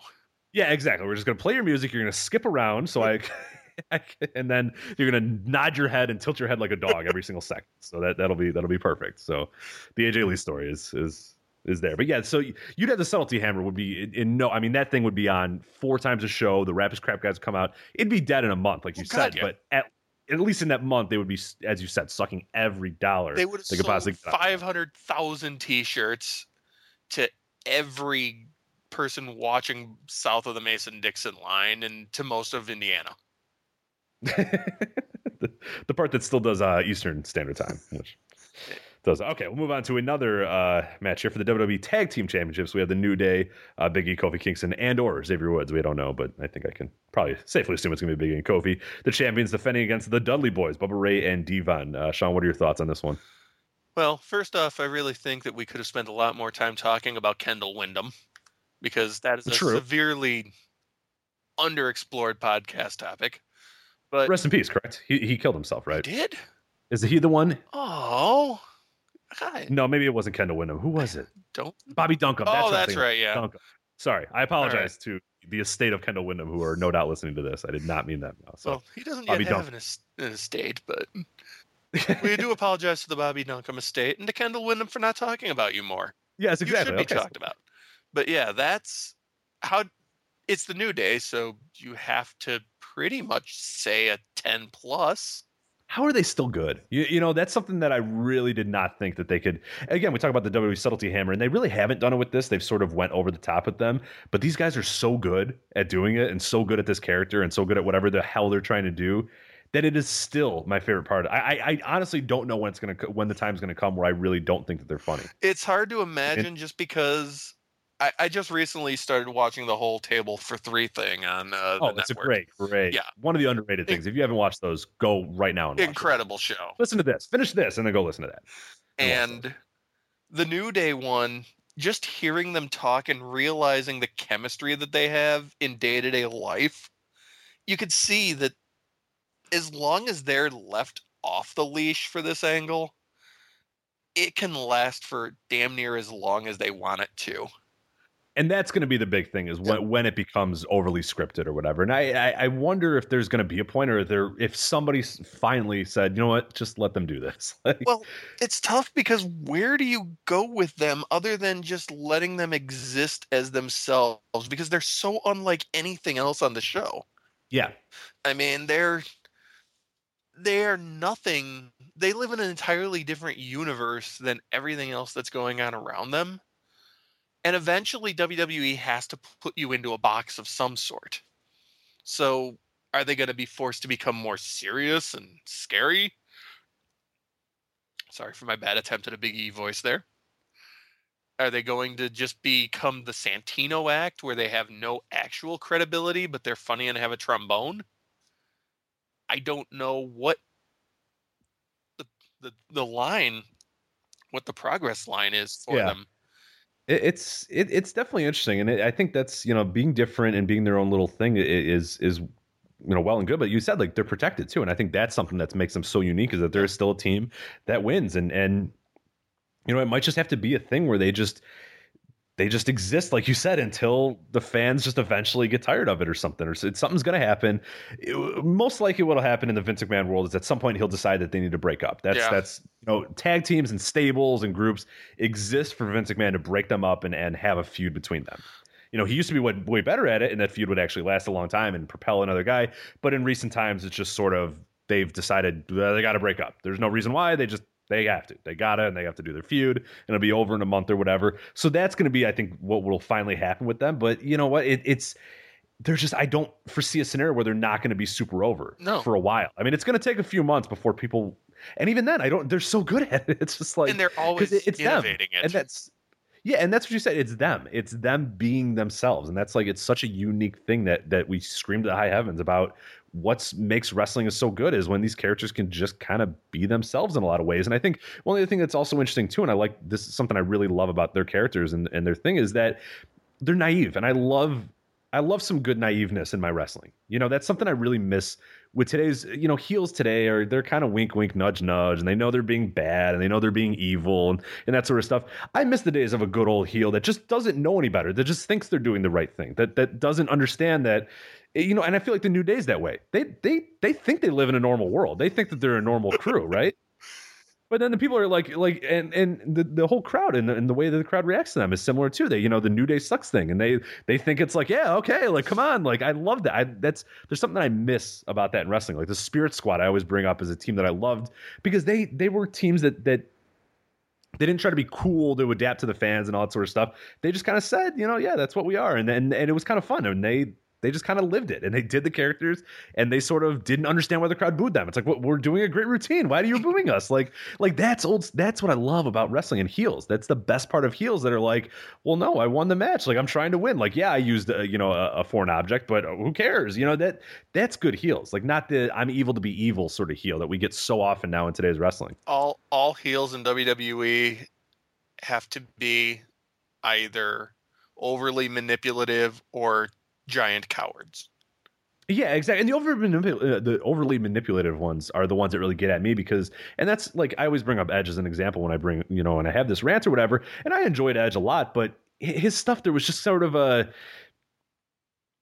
he was just evil to be evil. He was just always plotting and planning and doing that sort of stuff. And that's fun to an extent. But at some point, I just like a guy who thinks he's doing the right thing, but the fans know he's not. And he's just so, sort of naive to that and just only worried about himself and only worried about what he's doing that he can't fathom and play this game with other people or whatever. Because I think that does a better job of building up baby faces as well. The manipulative heel does a really shitty job because then you got faces that look like idiots, fellow heels that look like idiots. And, that's the microcosm of the upper card of WWE right now in a lot of ways with the Seth Rollins and the Authority and that sort of stuff. So I think also with the New Day and going back to the concept of teams breaking up, when the whole Shield breakup happened, Seth Rollins went off and joined the Authority, so he had his niche.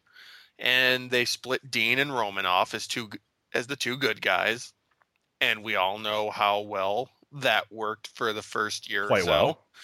Which is why we exceedingly well. why we speak of the great Roman Reigns title reign of 2015. Of course. We'll never forget it. But the thing that got Dean over for a long time until they neutered that part of him was that he seemed like a real human being who existed in a world outside. Like there was something beyond the arena for Dean Ambrose. Mm-hmm. He knew that there were things happening around him and he was part of that world. Whereas most of the people in WWE are like the Twilight Zone episode with the five characters in search of an exit episode of the old Twilight Zone. Yeah. Oh yeah. They're in this little box, and that's their entire universe. Like Rusev and Lana and Summer Rae and Dolph. It seemed like there was nothing that ever happened between them unless they were inside a building where WWE was working at that time. And then they'd all go away for a week, and then next week they'd come back on Monday and they'd progress where they were. It's hard to get invested in things that are so obviously characters and so detached from reality that at that point it's like rooting for someone on a sitcom.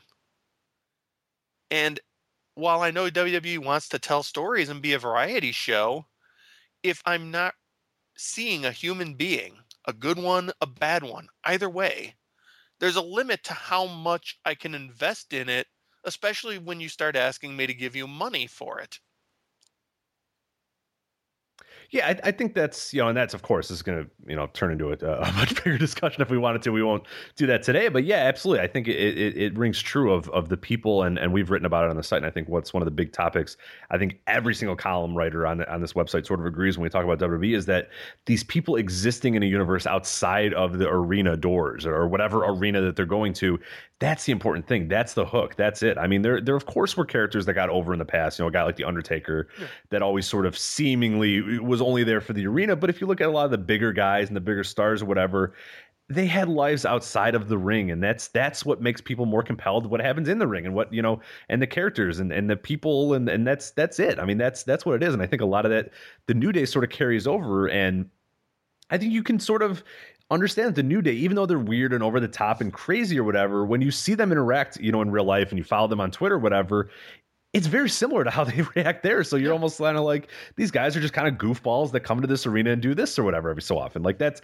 perfectly okay. Whereas some guys get so detached from what they really are. Like a guy like Seth Rollins is, if you follow him on Twitter, you knew anything about him. He's a very, soft spoken guy. He's very, he has, he has little traits here and there that irk some people and whatnot, but he's very appreciative of his past. Like, he's very, want to sort of mention a lot of his stuff that he grew up, AEW and how he get, Ring of Honor and that sort of stuff. He'll mention that on Twitter all the time. He'll mention his training company that he does, with Merrick Brave in Iowa or whatever, and that sort of stuff that he does. And then you see this character and it's just nothing. It's nothing like the guy that we know that Seth Rollins actually is in real life. And it's such a detachment. And it's so weird that this is the way they've decided to tell their stories when, wrestling has always been so much better at telling the stories of the guy, kind of being the same sort of dude in and out of the ring. And that's, maybe not in the 60s and the 70s or whatever that was going on, but for baby faces it was, maybe not the heels, but it's something that's really, really worked lately. And more so than now in 2015 and in this age and the social media age,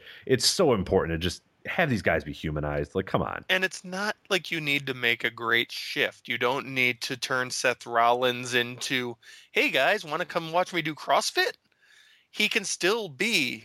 That's a good heel gimmick. Well, though. yeah. He wanted to do that. I mean, a guy who constantly talks about CrossFit could be a very good heel gimmick. I would pop for Body Donna's 2015, where they just tell you about CrossFit all the time. They break into other people's interviews and relate things to a CrossFit story. They come out in the middle of a promo and they're just like, dude, I had the hardest WOD today. Oh, that did not sound good. That did not sound good. A workout of the day is what he meant. But they use WOD. But yeah. What's a workout of the day? Sorry. Are you asking me? Oh, sorry. I my brain is permanently disfigured by Raw. It's okay. It's okay. But yeah, you can make a Seth Rollins who is more of a human. He's a decent guy who finally got the thing he wants and he's scared to lose it. So he's willing to do anything to keep this thing that he spent his entire life striving for. You could still have him be just as snotty, just as sniveling, just as cowardly, and sadly just as much of a tool of the authority. But you have to use a slightly finer brush in the storytelling. And like you said, that could seriously be a podcast that never ends. Yeah. So what we won't do, we could just rotate in people. Yeah, we could go 9 hours with that, and just every hour have a different person come here and mention that. We'll just have a constant stream forever. It'll just be a constant ongoing podcast. It's true. It never ends. A podcast that literally never ends. Exactly. Yeah, it's just a constant. Someone jumps in, someone jumps off. I go to bed. You fill in. Like, it'd be perfect. It'll work great. It's VOW radio. Yes, exactly. It's just a terrestrial radio that just never ends of us complaining about character development in WWE, but which would be fantastic. I'm sure we would probably do pretty well, actually. Yeah, advertising sales. It was through the roof. New Day, Dudley Boys, WWE Tag Team Championships. What do you got for this one? In our 0 out of 10 game. 10, it's the New Day. It is the New Day. I got to go 9. Yeah, I mean, you can't. It's the fucking New Day. You can't hate on the New Day, and as an old ECW mutant, I will always be entertained by the Dudley Boys. Yeah, they don't do much for me. They do it for me because to me they're a very stable base. They know tag team wrestling so well. They know how to do for lack of a better term, a proper old school tag match well. They know when to get heat. They know when to take the beating. They know when to make their comeback. They're just solid as hell at tag team wrestling. The biggest key for them is just that they don't win the titles. No, I think for me that's as long as they can kind of stay away and just sort of be this team that builds up other teams. I'm cool, but the second they decide, hey, we need these guys to be our tag team champions or whatever, then if they're ever then champs for anything more than a transition, like a day or a week, that makes no damn sense. They're so beyond needing belts at this point. I mean, if you want to give them like a 1 day reign just so that they can top whatever milestone they're currently at and then transition to belts to someone, fine, but. A multi-month Dudley Boys reign with the titles is nobody needs 2015 that. Is a terrible, terrible idea. All right, WWE Divas Championship. We got Charlotte defending her title against Nikki Bella. What is the build been to this? I must have completely missed it. Well, Charlotte won the title, and since then, Nikki Bella has been pinning people repeatedly and hasn't lost. And I think she's pinned Charlotte at least once. So classic build then. Exactly. Okay. Pure WWE build. The Divas Revolution is continuing apace, no stopping. This is making me sad. Yeah, it's everything it's okay. about this is just sad. So take it this isn't a 10 for you. No. I mean, wrestling-wise, it might crawl up to like a 5, maybe, if Nikki Bella decides to work hard and if she's winning the belt. Since she's kind of got a bit of that, I know everyone used to say you could always tell if CM Punk was winning or losing on the indies because his match was so much better if he was winning. Right. I think that changed over the years, but Nikki Bella definitely has a good amount of that in her. If she's winning, she'll pull out all the stops and really work, which could get it up to okay-ish. And now, who do you think's actually winning this one? Because that's an interesting one. I hadn't really thought of Nikki Bella winning this match, but is that a real possibility in your mind? I could see it happening just because I think they're already seeing that the whole Charlotte thing isn't working out. And the only angle that seems like it could have any legs right now would be Nikki versus Sasha Banks. Correct. Yeah, right. And that's the one thing that I feel like it's a little early for the Charlotte thing. I do think that's in due time is going to sort of move on, at least to Nikki Bella, with Sasha being the main sort of baby face of the Divas Revolution. But right now it seems so soon. But man, yeah, I mean, that's, that really, I mean, Charlotte's pretty well done then for a while. Yeah, if that happens. I mean, right? You could protect her. I mean, that's the good thing. You've got so much outside crap you can pull into the match that you could still protect her and let her exist as kind of a phantom challenger on the outside, trying to get her rematch. And then you have the 3 ways with Nikki and Sasha and Charlotte. But yeah, it would not surprise me to see them just cut bait here and move it back to Nikki Bella. That's interesting. So 0 out of 10, what do you give him this match then? 4. Okay, but could be a 5 work-wise. The work could get up to a 5, but the mere existence of the Divas division at this point is so sad that it has to drop it a little. Yeah, I'm at a 4 with you as well. So that's it's it's there. They have the pieces, but they just have no idea what to do with the pieces. They opened up the puzzle and they just threw out all the pieces and went, never mind. Let's just go do this again. Let's go back to this cup and ball. This is fun. Let's make a puzzle. All right, cool. Yeah, here we go. No, never mind. This is too hard. Let's just play cup. The problem is they've taken 2 jigsaw puzzles, poured all the pieces together, and now they're trying to assemble it into one. That's true. Yeah, they were like, let's get this Eiffel Tower one and this Corvette. Let's see what we can do. Whatever. Apparently, it does not make a transformer when you do that. yeah, unfortunately. All right, open challenge for the U.S. title. Your guy, John Cena, the champion, defending against old TBD. Who's your prediction for to be announced, to be decided? I must have missed something. I don't remember anyone named TBD. I was trying to make a joke. I can't. Did he debut last week? Brian Danielson. I don't know. Oh. You never thought of that, did you? No, I didn't. But man, with that, I didn't either until just now when I was trying to figure out things. TBD. That would make it good. I want to be excited because theoretically John Cena should lose this match. Yeah, so John Cena is again, theoretically going to be gone for a little while, taking a little bit of a hiatus to do some other stuff. So you pretty much have the prediction that he's going to lose here. And I think it's a safe prediction in this sense. So that's why it's getting a little tough to figure out who it's going to be, because whoever this is, they're the U.S. champion now, exactly. Whoever that is. And people have mentioned a few names. You have anybody in mind that you've considered? I really don't. I mean, there's no one, unless you're going to bring up Finn, but that seems like not the right time for that, really. Yeah. I don't know, Sami Zayn's not ready to return yet, so scratch him out. I can't really think they debuted Tyler Breeze in a completely different angle, so I don't think you're going to see him make. He's been a name I've seen a few times, but that doesn't make any sense for me. No, I don't. I can't imagine that. I don't think he has that sort of NXT credibility the way that the other guys who've come up have. No.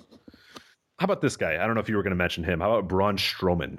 I could see that. Could definitely see that. Let's mention him as a guy who can win that title, and they could sort of give him ideally, I would not have this man in singles matches for your second highest title, but I'm not the one running the company. But then you also have the idea that then they can he can attack John Cena or really lay him out, and then build up that injury angle, because you're not going to have Tyler Breeze hit the whatever his blanking finisher or whatever.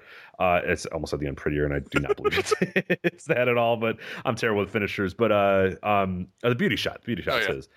Do that, and then John Cena's out for 3 months or whatever. That doesn't really make sense. You need something where he gets beat down or he gets destroyed or something like that happens, and it makes sense for a guy like a Braun Strowman. I don't know who else it makes sense for. I'm gonna go. Here's a thought, just a fantasy booking angle that I know is not gonna happen, but how awesome would it be if it was? Kevin Owens. Yeah.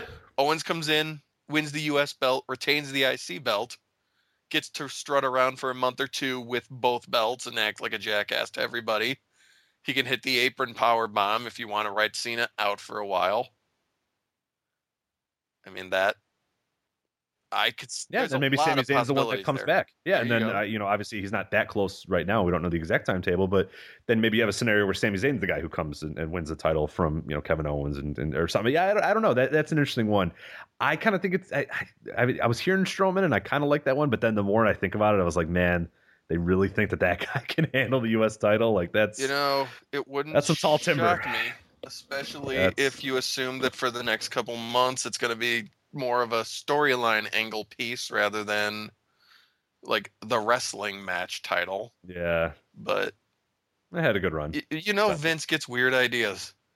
Yeah. You never know. If he's decided that Braun Strowman is a thing, then it could very easily. By golly, Braun Strowman's going to be a thing. Exactly. He will arm choke everybody into oblivion and to be fair, we haven't had a really good fat guy champ in a. No, I like big fat guys. I like Braun Strowman actually. I really do. I really think I'm a big fan of a guy, especially when they do it well. And he's not great yet. He's still very green, but he's good at being just kind of a big oaf. And I like big oafs a lot in my wrestling. I love big oafs. I just don't know that, like you said, I don't know that he should be someone who's in a main event level feud on his own. Yeah, that's only I because don't know if he's ready. It also elevates him in a lot of ways then over Wyatt. Exactly. Yeah, and that's the other thing that you look at too is like he jumps right there, and it's like, okay, well, this guy's got the second biggest title now in the entire. So then, yeah, there's a lot of weirdness there that's be funny. Yeah, I don't have a good prediction who this is going to be. I think Strowman's a good one. I like your Owens one, but I'm kind of open, and that's why I'm going to put my interest level at about an 8 because I just legitimately do not know who this is going to be, and I have the idea, of course, that Cena's going to lose this match. So I'm very interested to see who it's going to be and what the future direction of the U.S. title is. So yeah, I'm going to go 8 here for this match. This could definitely also be any of the guys from the dark match. Could totally see Ziggler or Cesaro jumping in. Could see them doing another Neville match, but I can't see him winning the belt. Heck, maybe they could start rebuilding Rusev if they've decided that it's all Lana's fault. Yes, yeah. So yeah, I'd say that match, the intrigue of it has me at about an 8. Cool. Yeah, it's because it's going to be a good match. John Cena on a network special is always going to work his ass off, and he knows how to build something that looks like an epic match. Exactly. Well, speaking of a match that most likely won't be very epic, unfortunately, WWE World Heavyweight Championship. If Demon Kane loses, Corporate Kane will be fired from being Director of Operations. It is Seth Rollins defending his title versus Kane. I got to get like a 1. I'm sorry. I don't even know if I could go with that. The only intrigue for me is really how they weasel out of it. I mean, there's so many different ways they could, but it's really a question of who's going to interfere and how that's going to set things up for the next month or so. There's no... And that's what Joe and I go on so much about with these main events and with the Seth Rollins storyline. I wrote about it too in doing a little statistical look at Seth Rollins' title reign, is that the whole thing is it's got to that point where we sort of laughed. Remember we laughed about WCW in 1998, that the main event of Nitro, half the crowd is just looking at the entranceway going, okay, who's going to interfere?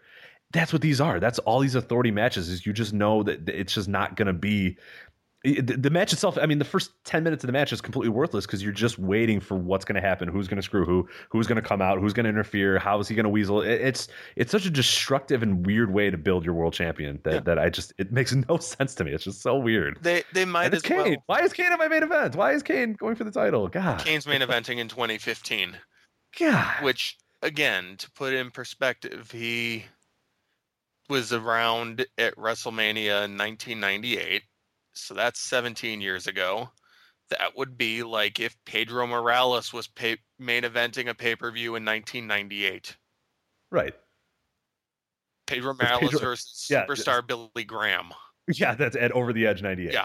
Which To be fair, that probably would have made the Attitude Era even bigger.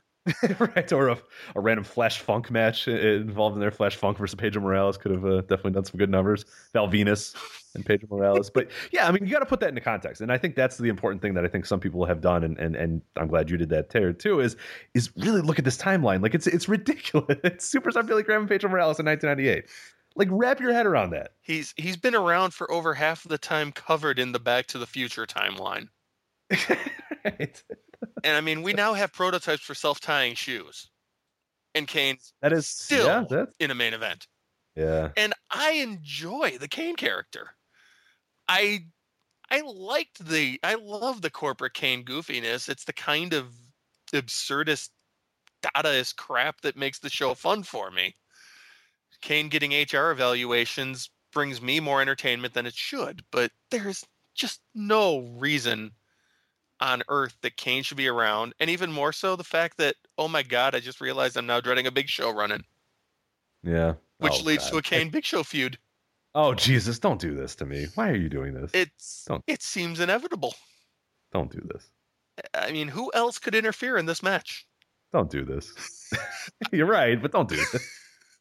Hey, I'm the one who's coming back to Raw in a couple of weeks. Gonna have to. You're out of your goddamn mind. You are an idiot. You are just a fool. So we'll move on to the final two matches here. I don't know the exact match order here, but we got two Hell in a Cell matches. I'd imagine one of these is pretty early in the show, maybe possibly the opener. Of course, that'll probably be Roman Reigns versus Bray Wyatt. I think we know what our main event's going to be. But anyway, Roman Reigns, Bray Wyatt in a Hell in a Cell match. Does it just feel like this just doesn't need to be in a cell? This reminds me of that went back in the day when they just used to, when they had the Hell in a Cell pay-per-view, and it was sort of the forced, these guys have to be in a cell because there's a Hell in a Cell pay-per-view coming up. They've been good about sort of building stuff towards the Hell in a Cells, in the previous years. This one, though, man, why is Roman Reigns and Bray Wyatt in a Hell in a Cell? Haven't you? Just weird. Haven't you been awed by the intensity of their feud? I mean, where they talked. Bray Wyatt put up an entire room full of pictures of Roman Reigns. Come on. Yeah. Didn't he kidnapped his daughter a few months ago? We don't really care. Did the daughter ever get returned or no? I don't remember. I'm assuming that she's still living with the Wyatts. And then there's, I mean, that's probably okay, because Luke Harper seems like he'd be very nurturing. Oh, absolutely. There actually are photos that I've seen of Luke Harper raising his children, which is the greatest thing ever. Is like Luke Harper at the park, like swinging his kid on the swing set. Like, how many 911 calls have been made of like, oh my god, like, because he has to look like that. That's the thing that I once I was telling Michelle or whatever. She was like, "Oh, he looks ridiculous" and all that sort of stuff. And I said, the best thing to ever think about when you look at wrestlers is that these people have to exist in real life. Like Luke Harper has to go to the store, and like that beard can't go away. Like that's a thing. Like the Undertaker is the Undertaker. Like guys with like blonde hair and like mullets and long hair, like they look like that in real life. Like, to be fair, most of the time they think they look good. That's the thing that I would that's as a formerly large bearded fellow, I understand the looks of distrust sometimes and slight disdain that people give you when you're out and about. It wasn't always convenient, and I hope that the beardism in this country is something we'll get past in this generation. But I feel like we have. But yeah, it's been a good year for the beard. It's been a good few years for the beard. It has I think been. Pretty good. I miss my. You were late to the party though. You had a beard when it was still creepy. Oh yeah, but now you got rid of it. Now it's accepted. Well, see, it got too popular, so I had to move on to the next thing. You're a beard hipster. The next thing, clean. It's shocking. Totally clean. Oh, what was it? It's the next thing. Oh, that's okay. Just like razor, like go to the barber and get get a strip. Or do you do it with a knife? Yeah, you do it with a knife with water, soap, and a knife at work. You're like, oh my god. If you've never had a proper good barber straight razor shave, I highly recommend them. They're okay. I'll have to give it a try. I've never done it. So. Yeah, it's a very nice experience. I can't recommend it enough. Get a good proper old fashioned barber to work on you. Okay, well that sounded weird too, but we'll move on. So, entry level Roman Reigns, Bray Wyatt. They had a thrilling sit down discussion on Monday to get you hyped up for this one. This is the saddest feud of the year. This feud has just been interminable. I want it to end. Nothing has happened. No one has gained. No one has lost. It seriously has just been 6 months of these two marking time, going through the motions. Roman Reigns is still mildly over at best. Bray Wyatt is still making the same gaspy speech he's been making for the last few years, only now he's doing it against someone who the crowd really doesn't give a damn about. What has been the point of any of this? Why has this feud happened? Why is it still happening? And what is anyone possibly going to gain from it? Yeah, and that's the thing. It's like nobody has done anything. We mentioned that numerous times about Bray Wyatt. Look at his history and look at the feuds he's been in. Nobody benefits from a feud with Bray Wyatt. Zero. Nobody. The only person who gained anything from dealing with Wyatt was probably that couple of week stretch where Daniel Bryan was there, just because the moment when he broke away was another huge pop moment for him. And that had so little to do with Bray Wyatt. Yeah, exactly. Sense as well, is that he was just sort of a pawn in that entire game of Daniel Bryan sort of breaking away from them. But yeah, I'll give you that one. That was one, but I would contend that he really had such a little part. That's probably the feud he had the littlest part in. That was that, of course, his most successful one. So I got to go like a 4 on this match. I just cannot get too excited about it. There's nothing to get excited about. Somehow someone's going to get into the cell. No, really? The only question is whether or not it's Braun Strowman like pulling the gate off, or if it's going to be magic teleportation. Could be a hologram too. I guess that's the intrigue, is that at least with Bray Wyatt's Bray Wyatt in a cell, anything could happen. Yeah, you never really know who's going to interfere, what it's going to look like, and all that sort of stuff. So that's one of the fun things you got there. But yeah, I mean, and especially the thing that I'm especially worried about is this is just not going to be a good match. Oh no, it's going to be a horrible match. It's just it's and Wyatt's Roman Reigns rather has had some okay matches this year. I mean, I'll get it. He's had a lot of really good pay-per-view matches, some solid TV matches, that sort of stuff. Putting him in a cell with Bray Wyatt, though, that's not going to be good. Like, him and Bray are oil and water. They just do not work well together. And even Bray has had some okay matches as well. Yeah. But these two, for whatever reason, it's just awful. Both guys can work when they're given someone to lead them who has more talent than them in the ring right now. But these two together has proven itself to just be endlessly boring. Yeah, and when you add a cell, I mean, you're guaranteed at least a half an hour. You know what I mean? Like, you're going to get 25 minutes to a half an hour easy, like no doubt, and it's just going to be it's just going to be awful. Like, there's just no way it's good. Like, I can't comprehend in my mind where I'm going, oh my god, that match way exceeded my expectations. No. It's just not going to be that. And it's in LA, so the crowd is just going to be dead to begin with, because LA crowds tend to be. Yeah, LA crowds suck, but of course, let's give them major pay-per-views all the time. Yeah, exactly. I mean, as opposed to, hey, in Chicago, we've gotten like Extreme Rules every year. Yes, I'm bitter about this. Give us a Royal Rumble. I just want a goddamn Royal Rumble. Oh, I know. Is that too much to ask? I would pay big money to get a proper Rumble here. I just want a Rumble. I don't even care if it's a good Rumble, because there's really not a bad Rumble. It's like pizza. Any Rumble, even a terrible Rumble, is still pretty good. Exactly. Even the 99 Rumble was still fun to watch. Oh my god, what an abortion that was. You and I reviewed that when we did the Rumble Rewind. Man, that was... I'll never forget. The best moment ever is you saying, you know what would make this really better if all of a sudden like an ambulance pulled up and Austin got out of it or whatever. And of course, and I completely forgot that happened, and I think you did as well. Like, generally, like, oh, that would make this really fun or whatever. And then, like, not 2 seconds after that happened, an ambulance just speeds up, and Austin comes barreling out of there or whatever. It's just so good. And the sad thing is, I would still trade that moment for about 99% of everything that's happened on Raw this year. Yeah, that is my least favorite year in WWE 1999, but still. Steve Austin driving is still better than pretty much everything they put out this year.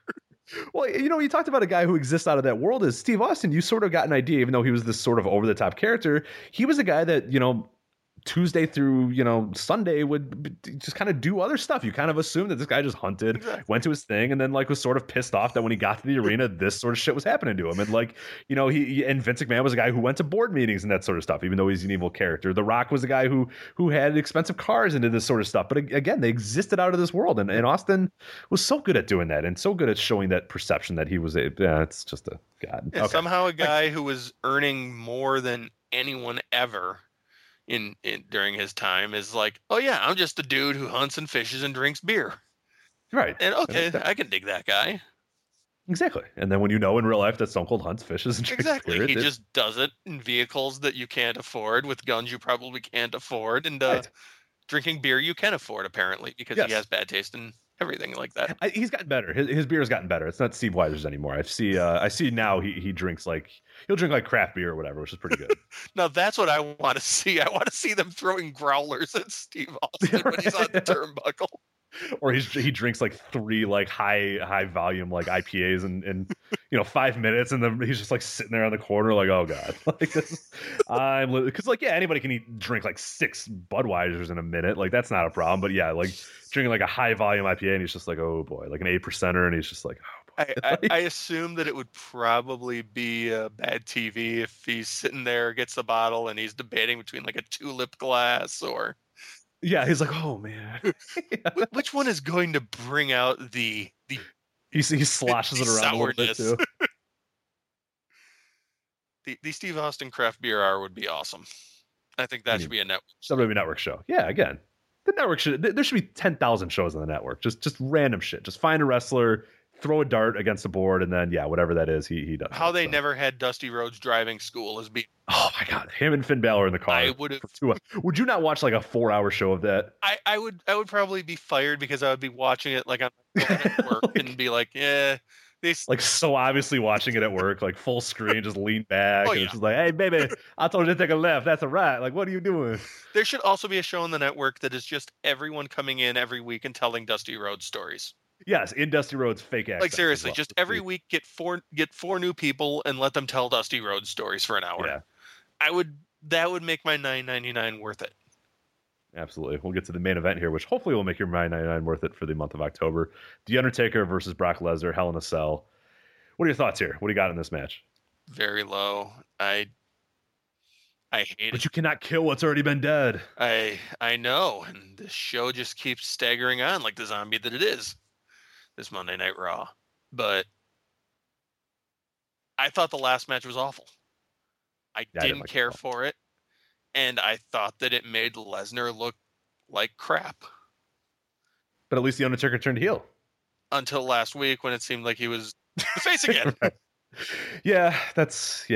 That doesn't make any sense to me. I really thought, and that's I was interested because I didn't like the match. I was with you. I hated that match. But then I sort of had the intrigue of, this is interesting because I believe Undertaker's going heel here because he does the low blow. He sort of wins by nefarious means. Brock Lesnar looks like, he's been whiny. The whole build up to this facing Brock Lesnar is he's being a whiny little baby because he lost clean and he's not happy about it and that sort of stuff. And everything sort of makes sense for Brock to be a face and Undertaker to be this kind of bitter, weird heel or whatever. And they didn't do it. They never followed up on it. And I guess, again, I worked myself into a shoot of saying, oh, that's why he low blowed him. And that's why he was a dickhead. And that's why, he did this and he did that or whatever. And none of it happened. It was like, well, yeah, in any other world, a guy who's a whiny little baby that uses low blows and roll ups to win wouldn't be, a top baby face, but here we are. It's unique. And yeah, that really hurts my thoughts on this. And that's why I just don't know if I'm going to really like this match at all. I just don't,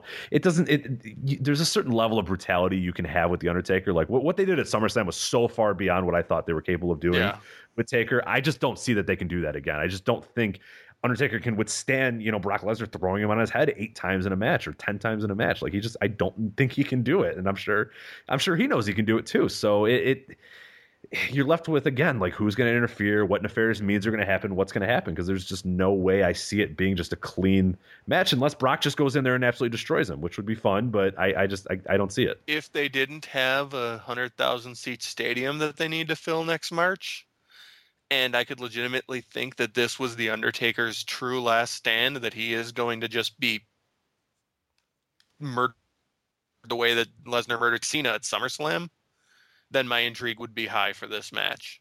Because I would be like, well, what do you do from there at that point? But as it is, they have to keep Lesnar strong because he's going to be one of the big names that's selling that card. You have to keep The Undertaker strong because he's going to be one of the big names, especially since Dallas still seems to love The Undertaker. So neither guy, someone's going to have to on a banana peel. Yeah. Someone's going to have to come out of this with a win that's fluky, and it's going to make no sense since this has to be the rubber match. I just don't see how you get anywhere good with this. Worry, like you said, honestly, if my intrigue factor, like watching a NASCAR race, it would be high because you never know, I might see someone get into a crash. Seeing Undertaker wrestle at this point is hard to watch, especially against someone like Brock Lesnar. It's hard to enjoy watching it when you're like, is he going to legitimately be able to keep moving? Somebody could. Undertaker could actually die in the ring. Yeah. So that's at least one thing. If you want to, if you have some morbid curiosity, there is that if he says, "Hey, yeah, throw me on my back." I mean, this is a guy who's taken so many bumps in his life. Is that you get this sort of that's like at SummerSlam, I was cringing every single time because I had the visions of Misawa, and I'm like, oh my god, like this guy cannot do that, and like the guy is just he's not of age to be taking this sort of stuff, like. Like, even Cena, I cringed when Cena was doing it. I'm like, dude, you're going to hurt yourself, let alone this guy who's had so many bumps. I mean, that bump card has just so much punch on it. Like, it's unbelievable how. So I just can't fathom it's like that. And just, what you sort of understand with the Hell in a Cell match. And, of course, that sort of concept is gone. The brutal, the bloodbath, the hardcore stuff. That stuff's sort of gone in a Hell in a Cell match. And that's okay. But it just can't be a straight wrestling match with a cage around it. There's got to be something more here, and I just don't know if there can be anything more. I think it's going to be a lot of smoke and mirrors, maybe literally smoke and mirrors in some cases with The Undertaker. So, yeah, I'm going to go to about a 6 just because anything with Brock Lesnar has me at least a little intrigued, though it's starting to wane a little bit more and more. I'm starting to get – I didn't think I was going to get to this point, but it's been a while now where you're just sort of – he's becoming a little too normal in my mind. I think this Undertaker feud especially has hurt him. That's been my main complaint is Brock Lesnar should not, I don't care how supernatural and everything the dead man is, Brock Lesnar should not be losing to a man who's 50 years old. Right. He should take a man who's 50 years old and pull off one of his old arms and beat him to death with it. That's what a Brock Lesnar should do. But The Undertaker at this point, it's hard when you hear about how after every match that he has seemingly now, he's near death, it sounds like. From from the descriptions. And that realistically saps some of my enjoyment. I know everything that's happening hurts like hell and that these guys are going to have to live with it the rest of their lives, every bump that they take. But you can ignore that to some degree when watching. With The Undertaker, it's something that is so present, yet it's not acknowledged at all, really. Mm-hmm. There's nothing about his actions, his moveset, the way that the match is structured, that acknowledges the obvious fact that this man is on his last toe of his last leg. And if they were to somehow if they had built on that, it could have been a fascinating story to me. Yeah, and that's what I thought the heel thing was going to be, is him sort of saying, hey, look, and actually it'd be a pseudo heel, but it might actually turn him babyface in some ways, is him saying, hey, look, I had to use a low blow and that sort of stuff because Brock Lesnar's better than me and I'm an old man. Like, I'm 50, whatever. You strip a little bit of the mystique of The Undertaker in that sense, which is fine. I think it's paper at this point. I don't think people are going to care if he comes out to smoke and that sort of stuff. No. That's just kind of of The Undertaker. Can. Everyone will love the entrance. Exactly, right. It doesn't matter that because he talks like a real human being at some point and goes, look, I'm 50 whatever years old. I can't beat Brock Lesnar in a straight wrestling match. I need to use nefarious means, and if you don't like that, well, I don't know what to tell you. Yeah, I'm here trying. And you can say, like you said, I'm on my last leg. I'm on the last toe of my last leg, and I want to, I want to win my final matches in this company. I don't know when my last match is going to happen, so you know what? Yeah, I have to use low blows. I have to use roll ups. I have to use nefarious means to do it.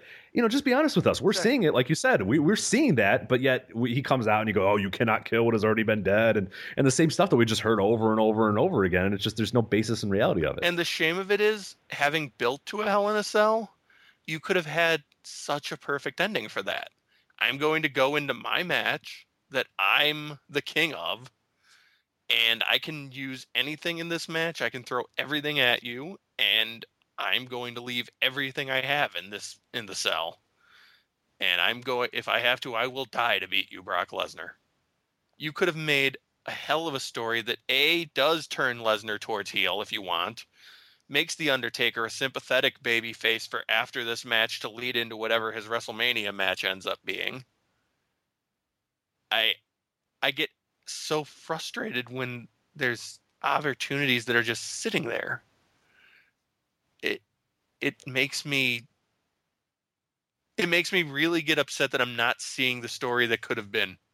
Yeah. And I end up taking it out on. I end up taking it out on the story that actually happens sometimes. That's probably counterproductive, but such is life as being a hardcore wrestling fan. Being an intelligent wrestling fan, that is life, unfortunately.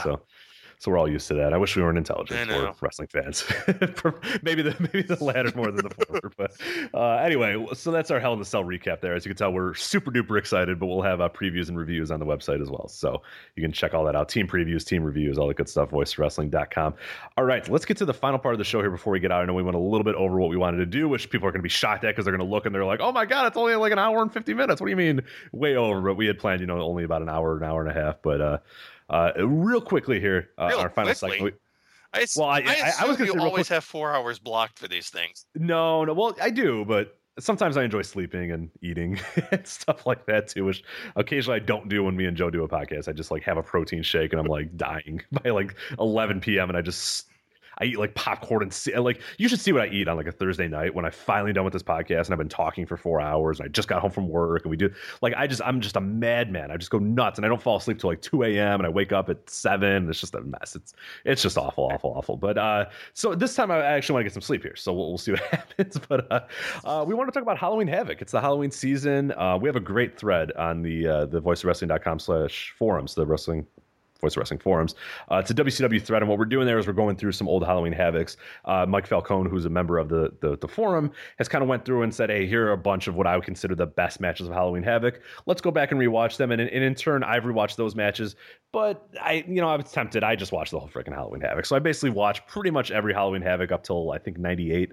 At this point, I've watched all the way through now, and it's just this time of the year, it's fun to sort of talk about that, and that's one of the benefits of the WWE Network is that I can binge watch a seasonal pay-per-view like that and sort of do that. So when I mentioned to you, I said, hey, I want to talk about retro Halloween Havoc stuff. So I said, get your memories together, look up some memories, and you said I don't have to look them up because I have physical memories because you went to a Halloween Havoc. We learned at the top of the show, 1990 Halloween Havoc at the UIC Pavilion. You were there.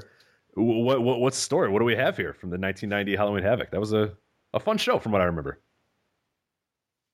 It's amazing to see how terrible in retrospect the show was in most cases. The realization that the Freebirds versus the Renegade Warriors got 17 and a half minutes,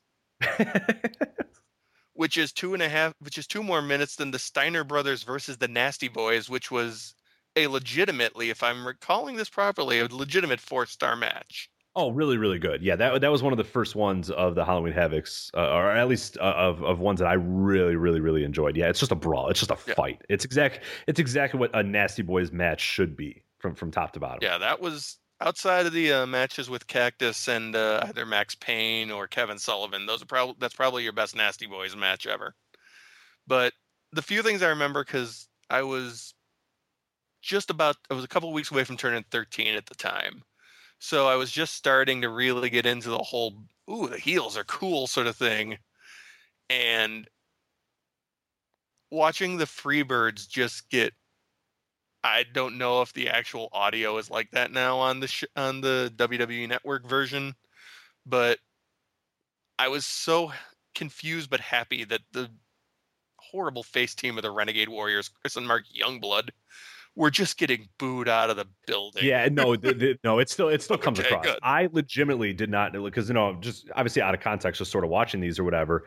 I was like, the Freebirds are mega baby faces at this point. That's interesting. And the Renegade Warriors, who you make sense because they're sort of like this tribal team. They come out and do tribal dances and all that sort of stuff, and they're just getting booed to the high. Like people just cannot stand them. I'm like, that's interesting booking in 1990 to do that, but no, that's not what they wanted to do. No, the Freebirds were super over, and it still comes across in the network as well. You would legitimately think that the Renegade Warriors were like the top heel tag team in that territory at the time. Oh yeah, so. And that was always the fun part about going to USC Pavilion is that the heels were always over. The Midnight Express was always over there. The Freebirds were always over when they were there. Sid Vicious in the main event is super over. He was there. I remember being so confused leaving the building that night because I had decent seats. I wasn't on the floor, but I was in the first level and I could see everything pretty clearly.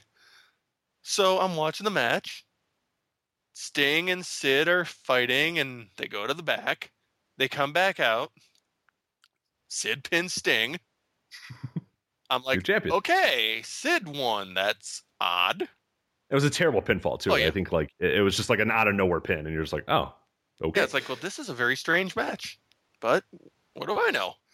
And then I'm just an idiot. I'm just a Sting comes back out. And on TV, it's very obvious that, oh, yeah, this other Sting is not really... Go back and watch. Although, it is not... To be fair, how many times did Tony Schiavone get confused by Stings who looked far more different than Barry Windham did?